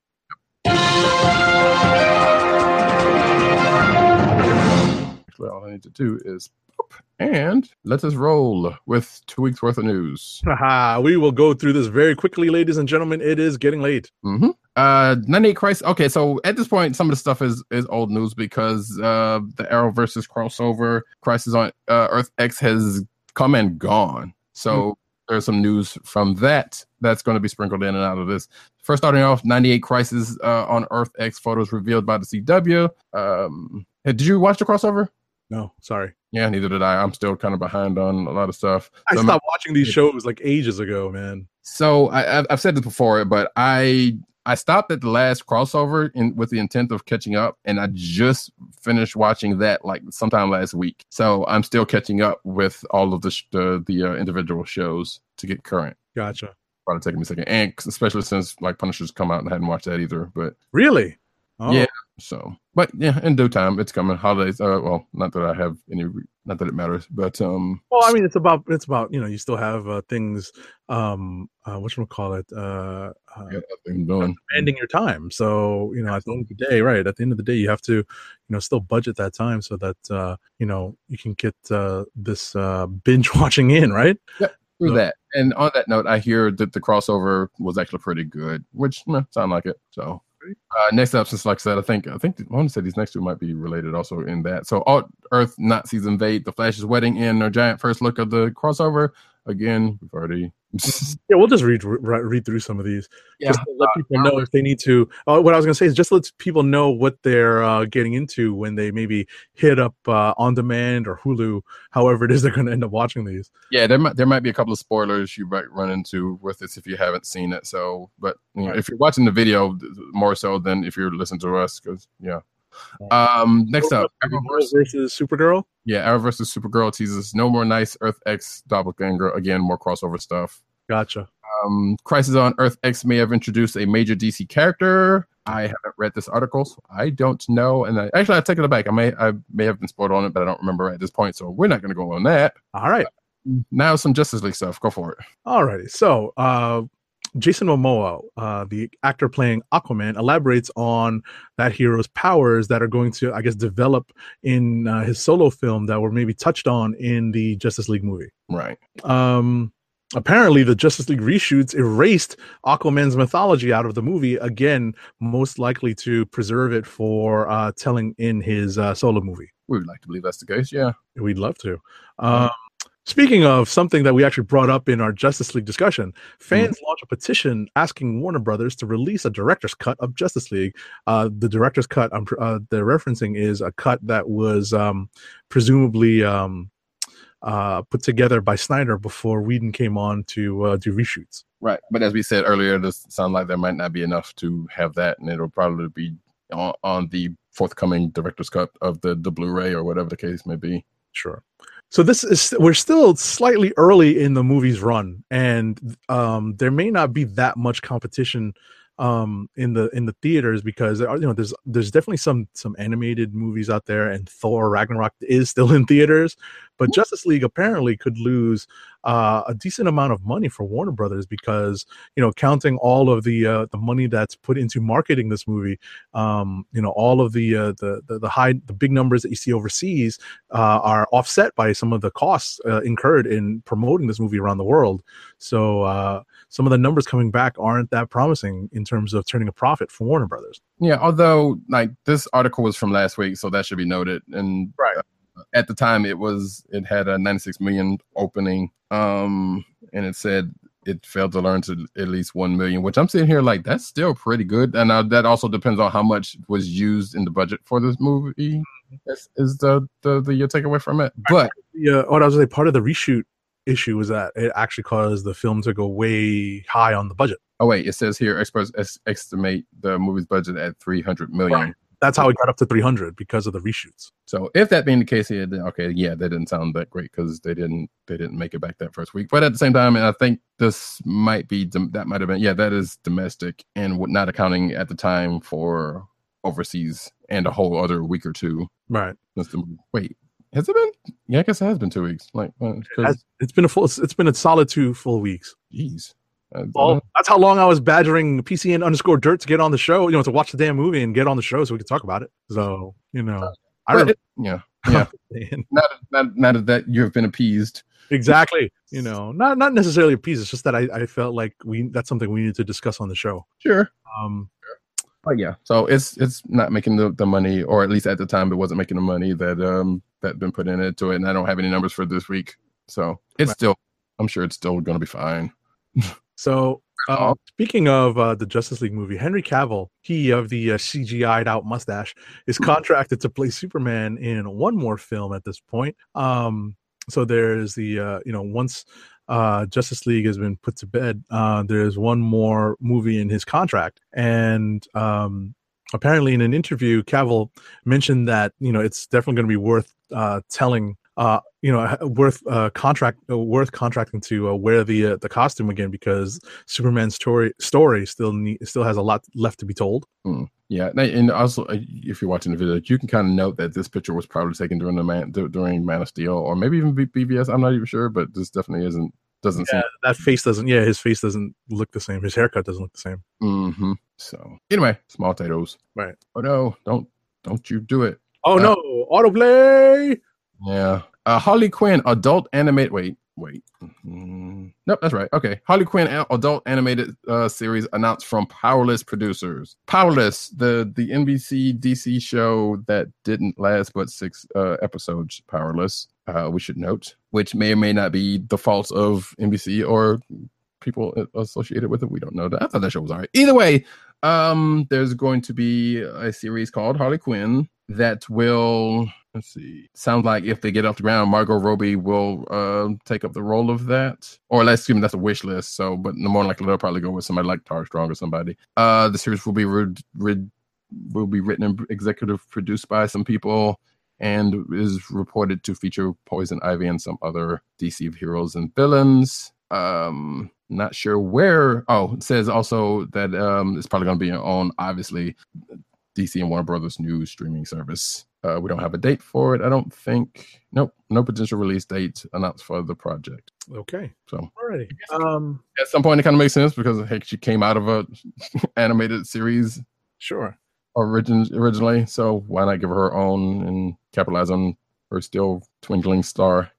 So speaking of the animated series in which Harley Quinn made her debut, apparently we're digging deep into the archives here. Fox rejected a Batman the Animated Series episode which would have starred Black Canary and Catwoman on their own. You wonder why? Why would Fox do such a thing? I wonder. Weird. But yeah, I guess they were talking to the showrunners of that, and it sounded like there's while discussing. Oh, they talked to Paul Dini actually, and he's got a Kickstarter out that he's doing, and while talking to him, he brought that up. Oh, cool. Okay. You see the light of day? Maybe not. Alrighty. Let's see. The animated Justice League cast wants a reunion movie, and they need the fans' help to get that done. Yeah. So I saw there was some on Twitter. This was it Susan Eisenberg? I can't remember. It might say in here, but yeah. So this site called Animated JL, or this Twitter account called Animated JL, said they spoke with Susan Eisenberg, and she said that if we want to just animate a movie with the original cast, we need to let WB know and tweet people with the hashtag, and also Andrew Romano. Oh, it says Andrew Romano may even come out of retirement to direct it, which would be cool. Okay. Thank goodness The Incredibles 2 finally has a teaser trailer. Yay. Jack has lots of powers. Yes. Which, if you saw the end of Incredible, you kind of glimpse of all of that, which He's is a super scroll. Yeah, I know, right? That was my thought. I was like, wait, is this really Super Scroll? Okay. That's funny. Yeah. Yeah, go out and watch that. That's a lot of fun. Yeah, I actually still haven't seen the trailer yet. No, just two. But yeah. Alrighty. Moving on. Star Wars: The Last Jedi actor Kelly Marie Tran almost quit before being cast in the movie. Thankfully. So apparently she had never seen any of the films before. Where was she living under a rock? And it sounds like a kind of a similar story to to Gal Gadot, because I believe she said before maybe it was Fast and Furious, but before one of the movies, she was thinking about quitting acting before she landed the role. It might have been Wonder Woman. I can't remember because I know we talked about it. So it's kind of a similar thing to that. And this article says that she has never seen any of the films before landing a role, which I find strange. But again, it still happens, I guess. Yeah. I mean, it's one thing to not be familiar with Wonder Woman. I know it's an iconic, piece of pop culture, but this is Star Wars, people. Anyway, right. But if you ever get a whiff of that story, go check it out because it's like she seemed like, I don't know, her character seemed like it was going to be cool, but she herself seems like she's pretty lively. Okay. So Marvel's Agents of S.H.I.E.L.D. Ming-Na Wen, the actress who also played Dr. Deb Chen on NBC's ER for many seasons, wants to play Catwoman. Stay Marvel. Don't go to DC. No, you know what? Let her do it. We already know she kicks ass. Mm-hmm. As May, she could do a pretty good Catwoman. Yeah, she'd be a good Catwoman, but I wouldn't want her to dive into the DC pool so quickly. I mean, how many actors and actresses have we known already to do crossed over, right? Actually, I don't know too many females. I know there's been a lot of dudes, but anyway, we won't go into that. Marvel's Luke Cage season 2 wraps filming. Wow, it's going to premiere next year on Netflix. And I'm not sure what else they have going on next year for Netflix stuff. I guess. Oh, Jessica Jones at some point also. That's right. Yeah, that's the what you call it. Those are the ones that came out right before Defenders. Mm-hmm. Too. Yeah. Yeah. With the actress who maybe we missed this when it first happened, but I'm not sure. So if you're watching the video, we see a picture of Mike Coulter with an actress, which was a young lady who's apparently playing Tilda Johnson, aka the Deadly Nightshade, aka of Occupy Avengers fame. And I've been saying that's like, okay, that character needs to show up somewhere. So we're glad to see that. And apparently she's going to be in season 2 of Luke Cage. Alrighty. The Captain Marvel movie has cast Jude Law as male lead. So Jude Law is reportedly in talks to join Marvel's Captain Marvel as the male lead opposite Brie Larson. And shout out to Marvel for getting name brand actors to star in their comic book movies. Well, and you know what? And yeah, it's just like Jude Law, really? Okay. I feel like I'm mixing him up with Paul Bettany, who plays Vision. Because when I first started, I was like, wait, isn't he playing Vision? Then I was like, no, that's not him. But it's like, okay, whoever didn't get their money from the first run of the movies, just come on in. It's kind of the same as with Star Wars. It feels like, all right, let's just get all the actors in here. I mean, Black Panther got like almost every major black actor and actress in the movie. So I think that's a bad example. It's comic book money. Yeah, no, I was going to say, I think Black Panther is a bad example because I think there's more to it than just that. Oh, no, totally. I know. I mean, but I'm just saying. The example that you want to use is probably just the, like getting, Benicio. Oh, here we go. It's coming up. Benicio del Toro is going to be in Star Wars. Yeah, I was even going to say not even Glenn Close in Guardians because no one knew Guardians was going to be successful, Right. But there's character actors out there, like really, character actors that have well-founded careers in Hollywood, and all of a sudden they're popping up in the latest round of Marvel movies. So yeah, Marvel and Star Wars movies, and it's like, oh, really? Come on, they it's basically just Black Panther side that does just seem like, just come on and get this money. Sure. It's like, hey, this is definitely going to make money. This is definitely going to get me exposure. So, and I think going back to the article, he's playing, or the report says he might be playing Marvel. Right. Okay. That works. Yeah. Lizzie Kaplan joins Channing Tatum in Fox Marvel's Gambit. Good luck with that, lady. Lizzie Kaplan of Masters of Sex, I believe, and other things. Yeah, Mean Girls, I guess she was also in. Sure. Guess what? That movie. Yeah, just good luck. Yeah, like they actually I remember somebody on Twitter saying they finally hired somebody outside of Channing Tatum. Yeah, pretty much. That's kind of what I was alluding to. Saga film or TV series may be possible in 15 years, says Brian K. Vaughan. Okay. Which is kind of a funny turn of events. But then again, and I guess, so basically I think they were talking to Brian K. Vaughan, and I know he is on record saying previously that he wouldn't, or he didn't think Saga would be capable of being filmed. But sounds like he's thinking, well, they're doing Runaways now, which was another one that seemed to be hard to do, which I think, wait, that's started already. Yes, it has. Runaways has started on Hulu already. And they're already 4 episodes in.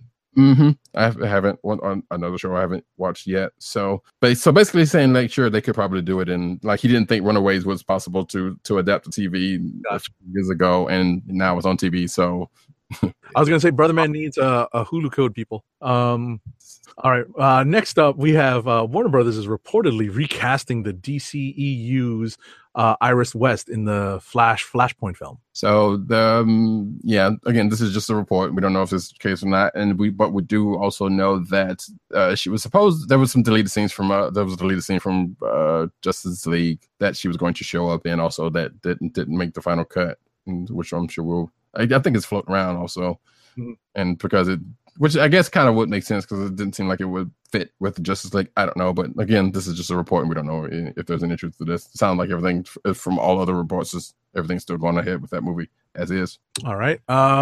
Next up is a rumor that's been going on, flashing hot and cold. Actually, no, wait, I skipped one. X-Men, the animated series, showrunner proposes a season 6 storyline. Can we let Sleeping Dogs lie? Hey, that was a beloved show. Some, maybe not to me. It just celebrated its 20th. I think we may have already talked about that. It celebrated its 25th anniversary.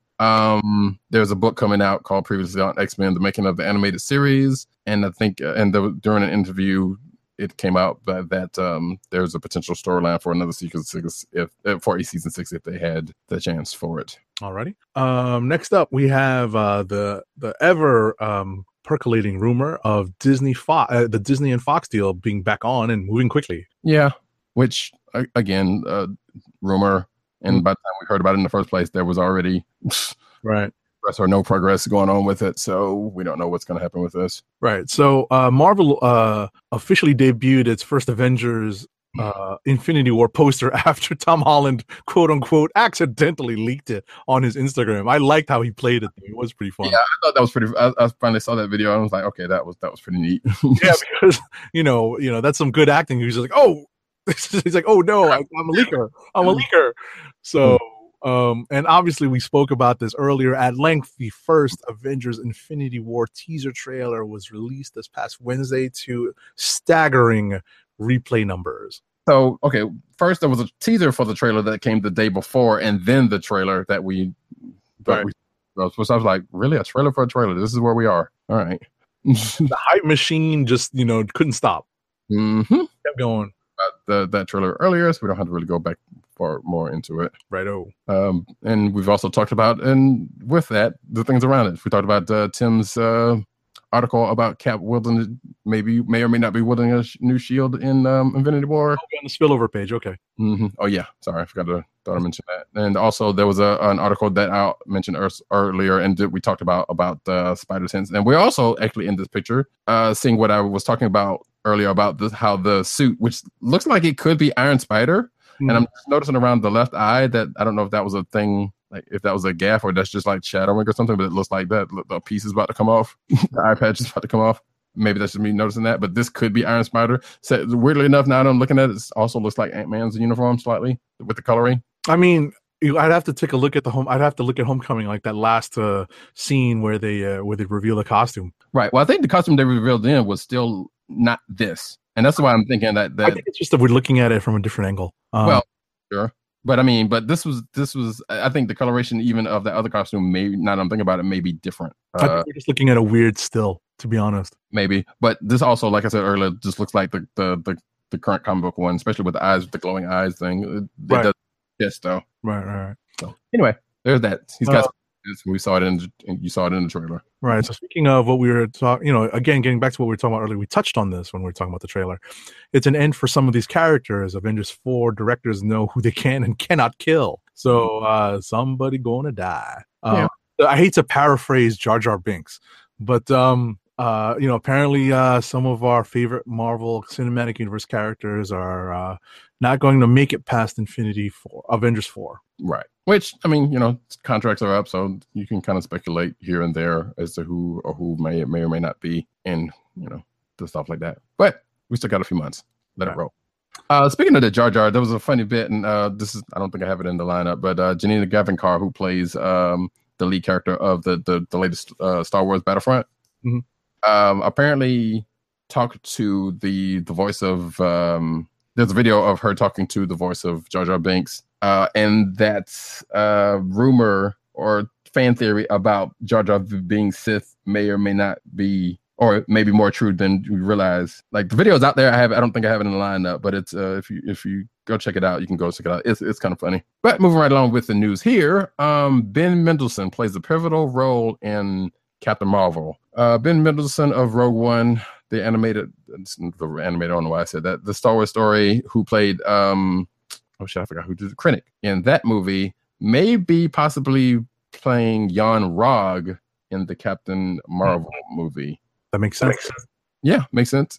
Which means also if that is the case, they sound like they're skipping. They may or may not be skipping over the Miss Marvel part. And if her part gets, I mean, if it plays out like this is indeed going to be her origin story, because we know Marvel's going to be there and he's going to be here, and that's where all that got started. So they're just going to skip to. We don't know. I don't know that. I'm speculating. Maybe they're going to skip Miss Marvel and go straight to Captain Marvel at the end of it, and pass up the marketing and toys. Scarf. Although you got to admit actually, you don't have to admit. You got to think that as the references tend to happen in these movies, there's probably going to be like, hey, how about this costume? And then she'll have the original one with the scarf. I'm like, nope. So Ant-Man and the Wasp may open a whole entire new multiverse. Uh-oh. I mean, it makes sense. They did. We did see them going into the microverse already, and there seems to be probably poised to go back given some of the revelations in the first Ant-Man movie. So sure. All right. So the next story I found very interesting simply because I saw a picture of this actress in blonde hair. So Disney Channel star Dove Cameron joins Agents of S.H.I.E.L.D. cast. Now I understand that she is wearing her hair blonde and she has voiced the Spider-Gwen character on the Ultimate Spider-Man cartoon. Right. And this actress's name is Dove Cameron, and she's joined the cast of Agents of S.H.I.E.L.D. So, and she made the announcement of her role with some help from Agent Phil Coulson, one Clark Gregg. And seeing this actress, I can't help but think she looks perfect as an actual Gwen Stacy for, the next Spider-Man movie. What are they doing? Why aren't they casting her yet? Holy cow. Sure. She does have a look. I'll give you that, and you're right. Look, she does not. No, she's not. You don't even have to convert like who was Gwen in the amazing in the Spidey movies? What's her face? Stone? No. Yeah, Emma Stone, but even before that was Ron Howard's daughter. I can't remember her name. Oh, Bryce Dallas Howard. Oh, right. So there's Emma Stone and Bryce Dallas Howard. Then you look at this actress, and you're like, yeah, that's Gwen. I mean, sure. Yeah, that's Gwen. She could play Spider-Gwen. This one. Yeah, I totally play Spider-Gwen. I looked at this video and hearing her talk, I'm like, granted, the acting is a whole other. No, okay. It should also be pointed out that this young lady was also she was in a Disney Channel show called Liv and Maddie. I don't know, some people out there know them, and she was also in the two Descendant TV movies. So you got me. But just seeing her and hearing her, I'm like, yeah, that's Gwen Stacy. They need to cast her right now. We don't know who she's playing, so there's no way to tell. Yeah, that would be pretty funny if they cast her as Gwen Stacy in Agents of S.H.I.E.L.D. Right. But that would be crazy. As long as they don't do like, oh no, I'm doing the Mockingbird. I will be very upset about that. I'd laugh if they cast her as a multiverse Spider-Gwen and that's how they fit her in. I'd cry laughing. Yeah. Legions of Shadow King is going to be recast. I think we talked about this already. I don't think so. So Saeed Tagmawi, I'm sorry if I pronounce the name like, aka he was in Wonder Woman as I can't remember the character's name. So sorry about that. One of the Howling Commandos? Yeah. Wait, no, it wasn't the whole Howling Commandos, but yes. No, but it's Wonder Woman's Howling Commandos. I said that. I remember seeing the articles like they were basically with that character setting up Blackhawks. Or it could have been possibly setting up Blackhawks with that character. But this is the same guy who played that character in Wonder Woman, and apparently he was supposed to play the Shadow King in Legion because he was seen on set, and apparently they are recasting the role for some reason. Okay. James Franco says his X-Men film project will be hard R, and really just push it into a new genre. So he's confirmed to be working with producer Simon Kinberg on an X-Men related film, but will not confirm if it's the reported Multiple Man project. All right. We're fan casting it as. Right. So, which I guess, sure. I guess for Franco, Multiple Man would be the one to do. I don't know. All right. Scooby-Doo's Daphne and Velma are getting a live action film of their own. Spin-off. The film entitled Daphne and Velma will star Sarah Jeffrey as Daphne Blake and Sarah Gilman as Velma Deakley. You pervs might not want to get yourselves up because these are two young ladies. Because there is a slight fandom over those two characters in a lascivious sense. Anyway, it's being produced by the WWE's media subsidiary Blue Ribbon, who did Vixen and the upcoming Ray animated series, and Ashley Tisdale's Blonde Girl Productions. So okay. Alrighty. Something we were talking about earlier, the Crisis on Earth X crossover kills off a major Arrowverse character. Spoiler alert. Yeah, spoiler alert, which we kind of already talked about this already. The character of Martin Stein has been killed off on the crossover. He was leaving the show anyway, as we've talked about previously. So yeah, that's the thing that happened. In annoyingly frequent news, Andrew Kreisberg has been fired amid harassment allegations. He is the executive producer of both Flash and Arrow. Yeah, finally. So he was, last time we talked about it, he was under suspicion, and they finally gave it the old X. So good riddance. Black Lightning powers up in a new teaser promo. Ooh. Yeah, I don't think I watched this. I haven't watched this. I'm gonna have to watch that. Brainstorm has been cast for the Flash. Report. That's a villain for the Flash. I think that may have been confirmed. I can't remember, but Kendrick Sampson has been cast as Dominic Lance, aka Brainstorm. I don't know this character. Yeah, that's in the Flash's Rogues gallery for me, man. Yeah, I know, right? Once you got past like Captain Cold and them, I'm like, all right, I don't know. So, he was previously on How to Get Away with Murder. I don't remember if he was the one that died. No, but yeah. So, sure. Warner. This is something else we referred to earlier.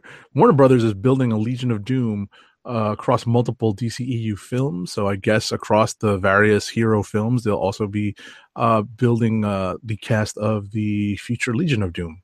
Right. Hence why I mentioned that earlier when we were talking about Justice League. Because and that makes a whole lot of sense because so many characters in the Legion of Doom are literally the primary antagonists in the hero books. I could still do that was the part I didn't say about when we talked about that end credit. I could still do without that this version of Luthor we're getting. Yeah, at least he's bald.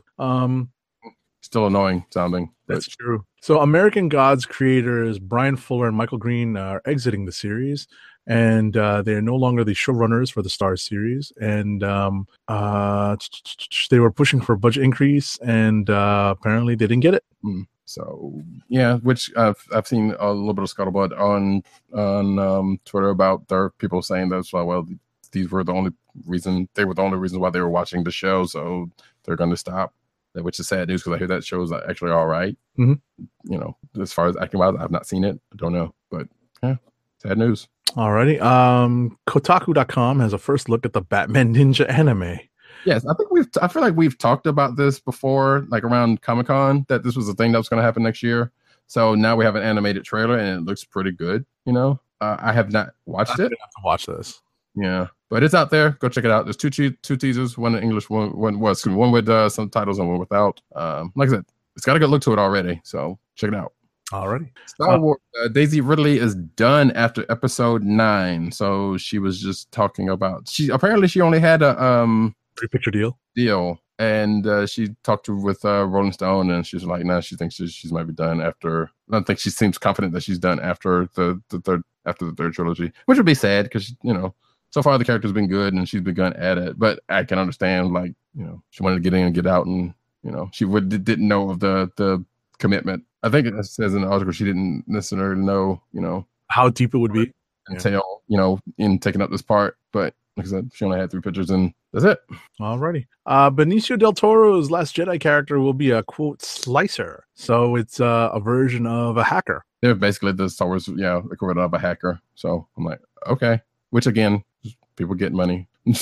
Get money. Yeah. First clip of Haley Atwell's return as Agent Carter in Avengers: Secret Wars. So we're talking about the animated series That's cool. Yeah. So yeah, she's going to be on.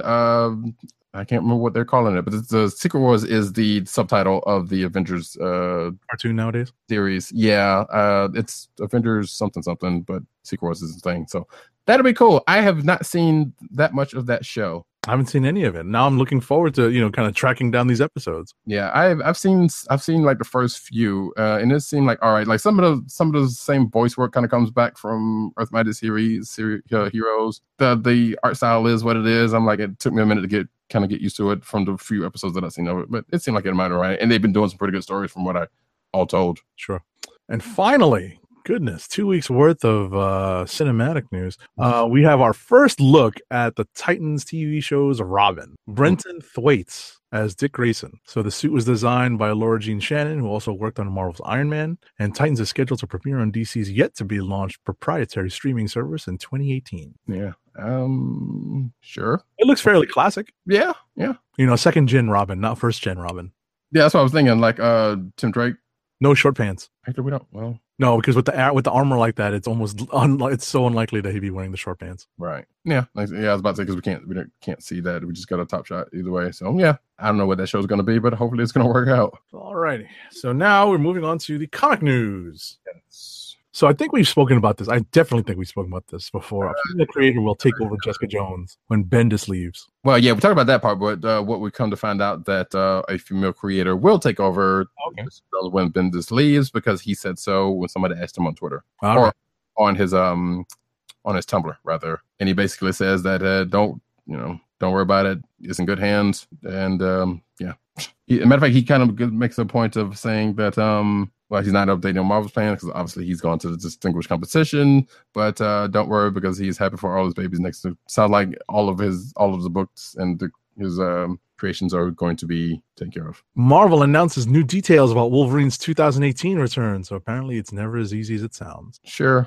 Yeah. Okay. All I know is that he's going to show up in various books, and it's stupid. Right. Oh, right. As the ending credits thing. Yeah. Oh, come on, man. So, Brivort on Avengers No Surrender's Hulk return and new villain team and more. Blah blah blah.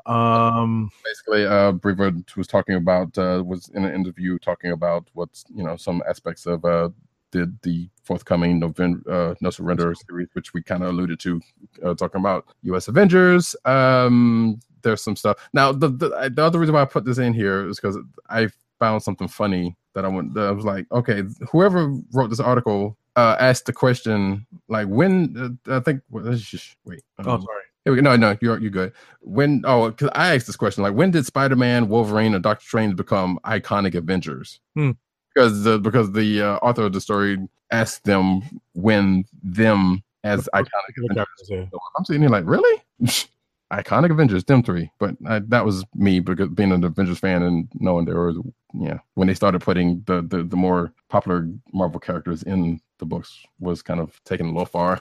Mm-hmm. It's still working out for them. Regardless, if you the article also talks about the return of Hulk and a new villains team, which sounds like a bigger version of a different team that has shown up in the Avengers past. Masters of Evil. Yep, something compared to them, but not exactly the same. Alrighty, so from the from the past being redone, Marvel is putting Captain America back in ice. You're saying everything old is new again? Pretty much. Again. So Wade and Sam are going to freeze Cap in the ice, and he's going to find himself in a dystopian future, I presume. And he's going to have to, inspire and lead a new crew. At some point, we'll have a shocking ending to February's Captain America 698. So we'll see how that goes. Yeah, sure. We'll see how that goes. Like you said, okay, great. Sad news, which is also bad news. Go ahead, read that. Yeah, Marvel Heroes developer Gazillion apparently lays off everyone on Thanksgiving Eve. So,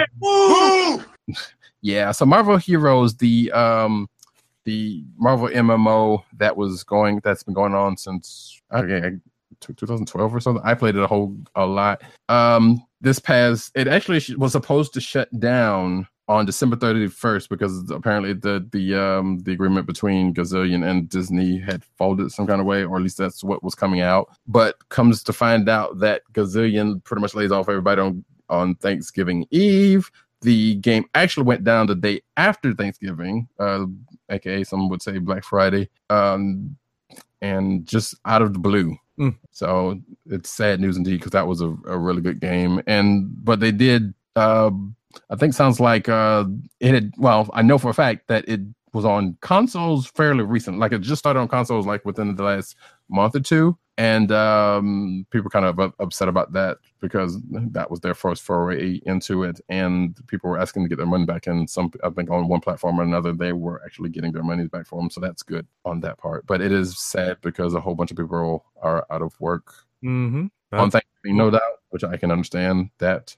Yep, that is no good. Yeah. So rep Marvel Heroes in its various iterations. That was a good game while it lasted. Alrighty. JLA/Young Animal. Milk Wars details and covers revealed. Okay. Yeah. So apparently, there's a crossover between JLA and Young Animal, and there's going to be some different versions of characters you know and love coming out of it. That's pretty unique. This one here with the Batman with the Bible with the preacher's collar. Yeah. With the Bat Bible. It's kind of a funny one. Like the if you're watching the video, the Superman with the milk as a milkman thing. Like I can see that. Like I don't think anybody would call that a stretch. And also, it's noted that Frank Quitely is doing all the covers, which is why it looks so good. And then sadly, this is Wonder Woman. 50s housewife. Yikes. Yeah. Alrighty. On to more disturbing news. New Autobot action figure features pro-Trump message. This is some crazy stuff. Yeah, I almost sent this to Dirt, but this is, I don't know. So this came off of IO9, but we're getting this by way of CBR. So apparently, this little symbol that you see here, or the symbols underneath the Autobot logo that you see here, if you're watching the video, apparently the Cybertronian alphabet. Yeah, maybe spelling out MAGA, aka Make America Great Again, which is the slogan of 45's campaign run, aka Don Cheeto. Yeah. Again, they don't really know that for the fact, but that's what it seems to be when people try to translate it. So could be wrong, could be a thing. We don't know. Moving on. Goodness gracious. In Once and Future Queen, Arthurian legend gets a modern twist, and you can read the first issue here for free. So the Legend of King Arthur is, has been reworked a couple of times, but a new comic from Dark Horse reimagines it as a journey across time, one that has everything from an LGBTQ romance to portals full of trolls. And Merlin in a spacesuit. And you can read the first issue right now, I guess, on the Dark Horse website? I believe so. Actually, it might be... No, it's on IO9. Okay. Site. IO9 it is. Yeah, you can check that out. I guess it's still there. Yeah. So, yeah, it's still there. Okay. Moving right along. Mark Millar previews new kick-ass comic with new black female hero. Out of the Millar world. Although, I don't think this is this coming out of the Netflix thing? Because it says here it's on, Kick-Ass has got its own separate, right, universe. Oh, yeah, so never mind. I said that. So this is definitely not coming out of the Netflix thing because they already got a deal with, Kick-Ass got a separate deal. So, cool. Alrighty. Lego enters the grid with this fantastic Tron light cycle set. Is this official? I believe it is. I believe it is, actually, yes. Lego just revealed that it's going to create a Tron Legacy light cycle set based on the design of Lego fan named Brick Bros UK. The final version hasn't been revealed yet, but here are some images from Brick Bros set, which is likely to be similar. Good job, dude. Yeah. I'm sure we'll be able to get one for PCN_Dirt. I know, right? Because I thought about him earlier when he held up his this is before anybody saw this, but he was holding up some Tron figures from Disney Infinity, and I thought about it and I meant to mention it, but I forgot. So, cool beans. I'm a Tron fan also, but I'm not sure if I'll pick that up. In weirdly sad and slightly disturbing news, Marvel's new editor-in-chief just admitted that he used a pseudonym years before to pretend to be Japanese. I think it's also worth noting that before he admitted to it, I believe there was a lot of scuttlebutt on Twitter about that when he was named editor-in-chief. So I imagine this was just him answering to that. So apparently He wrote some books under the name of Akira Yoshida. C.B. Sapolsky is not Japanese, excuse me, not black either. That he acknowledged it, and that happened. Like, obviously, no one's calling for his head for this, I don't think, but just people have been calling it out because this is not a thing you would want to be doing in this climate right now. And the fact that he's done it in the past doesn't necessarily, well, it means something, but it doesn't mean nothing. There's just appropriation going on.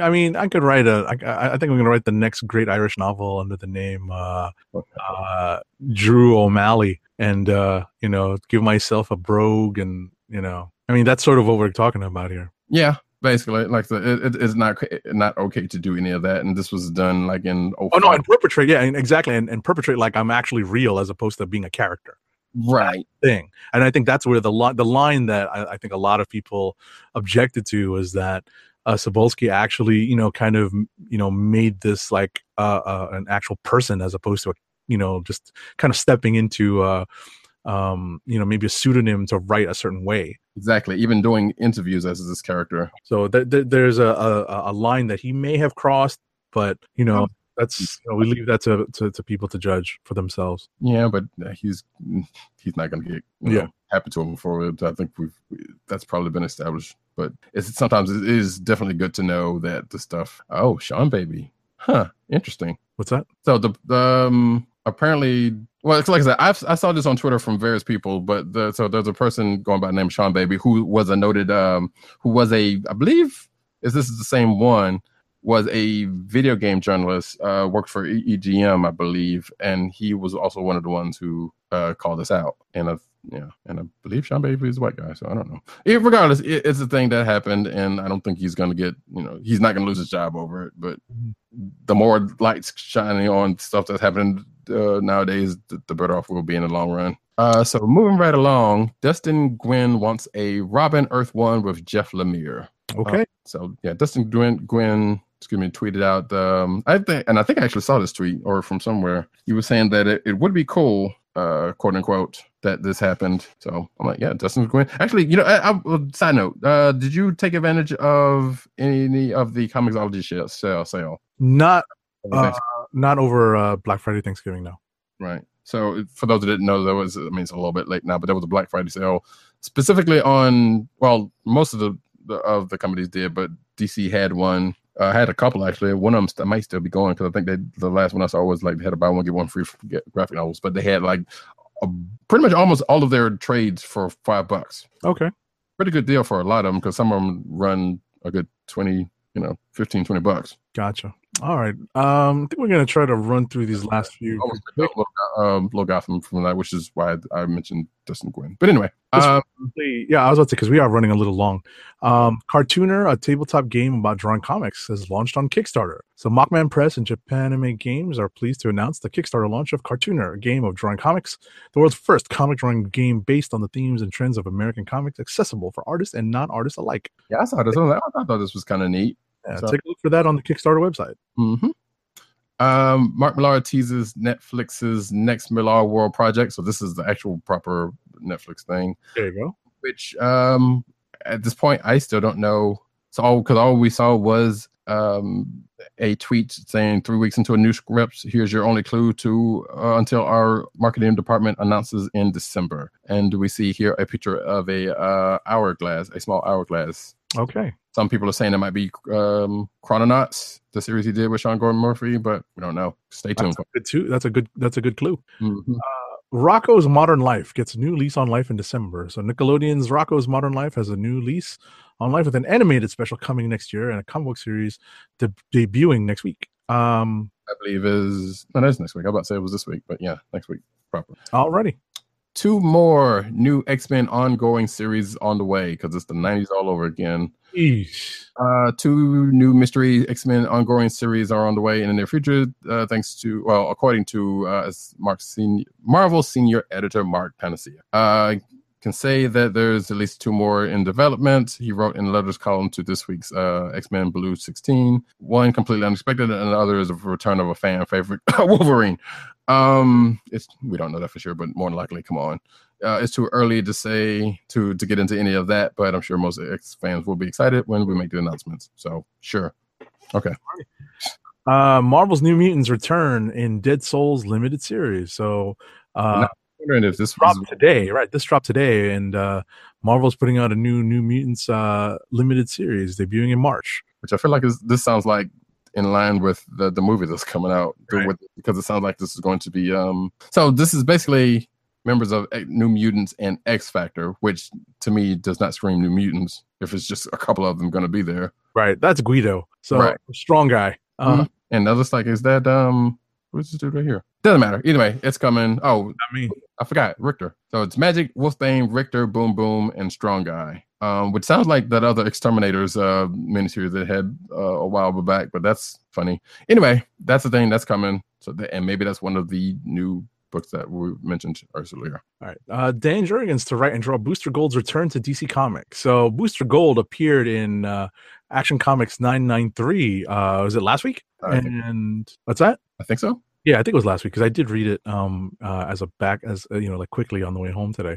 So it's interesting to see Booster Gold reappearing in the DCU, and now he's going to obviously deal with some time travel issues when it comes to this particular character. And yes. And last, DC Comics launches new cover design to replace Rebirth banner because Rebirth has been going on long enough to where they don't need to do that anymore. Just like they did with New 52, which they kept that a while though. We don't have a picture of it, I don't think. Or actually, yes, we do. Excuse me. Why does it remind me of Legacy covers? That's weird. That's actually mildly weird. I mean, it's not like these. It's not like the big two don't copy each other day in and day out, as I've also learned from the Comixology sale.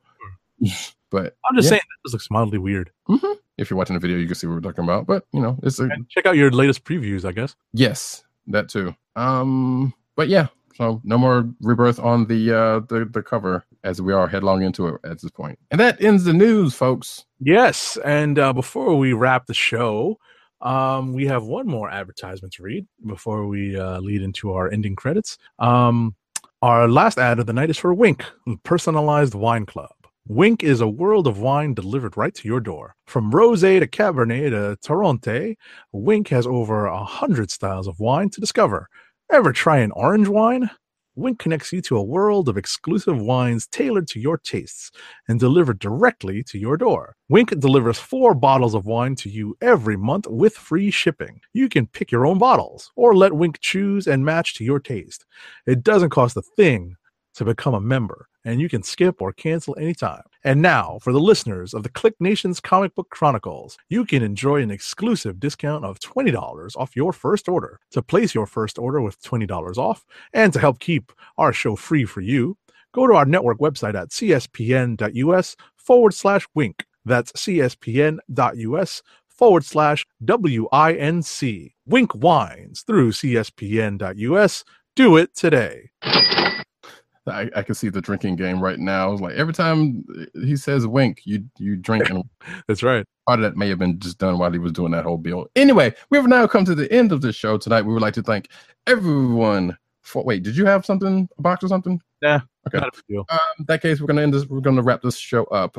Thank you to PC_Dirt for popping in and giving us his views on Justice League. Hopefully, we will have him back soonish because we are starting to get into end of the year stuff, and that's gonna be fun this year.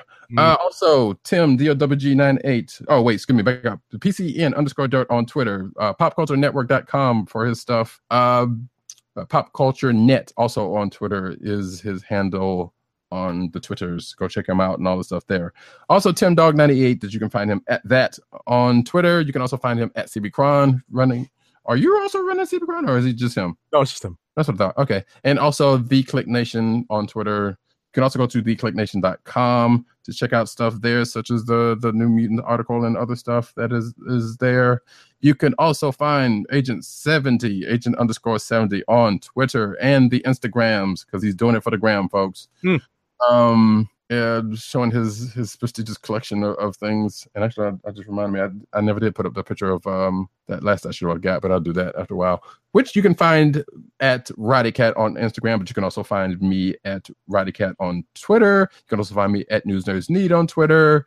No site just yet, but that is forthcoming. You can also find this podcast and other fine podcasts on cspn.us. Go over there, go check us out.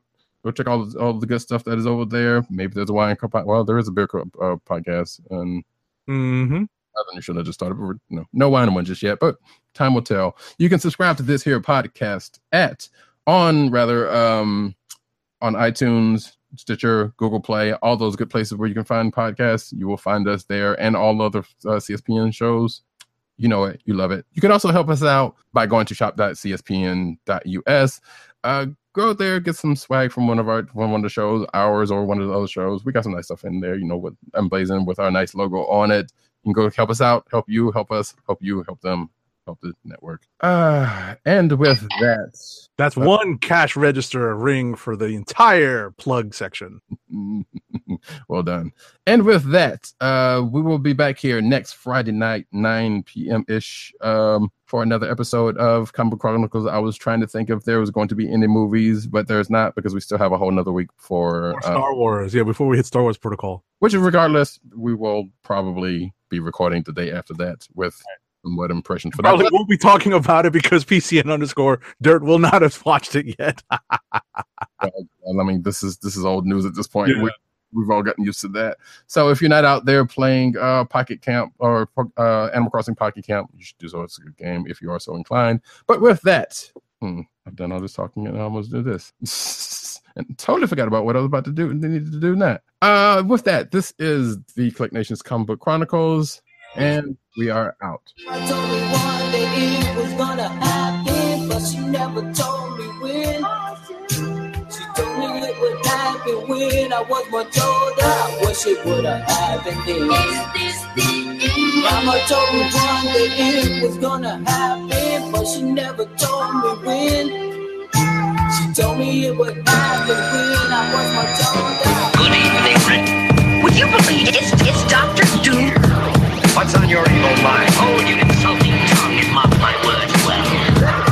How about this rumor that you are really Iron Man, Mr. Stark?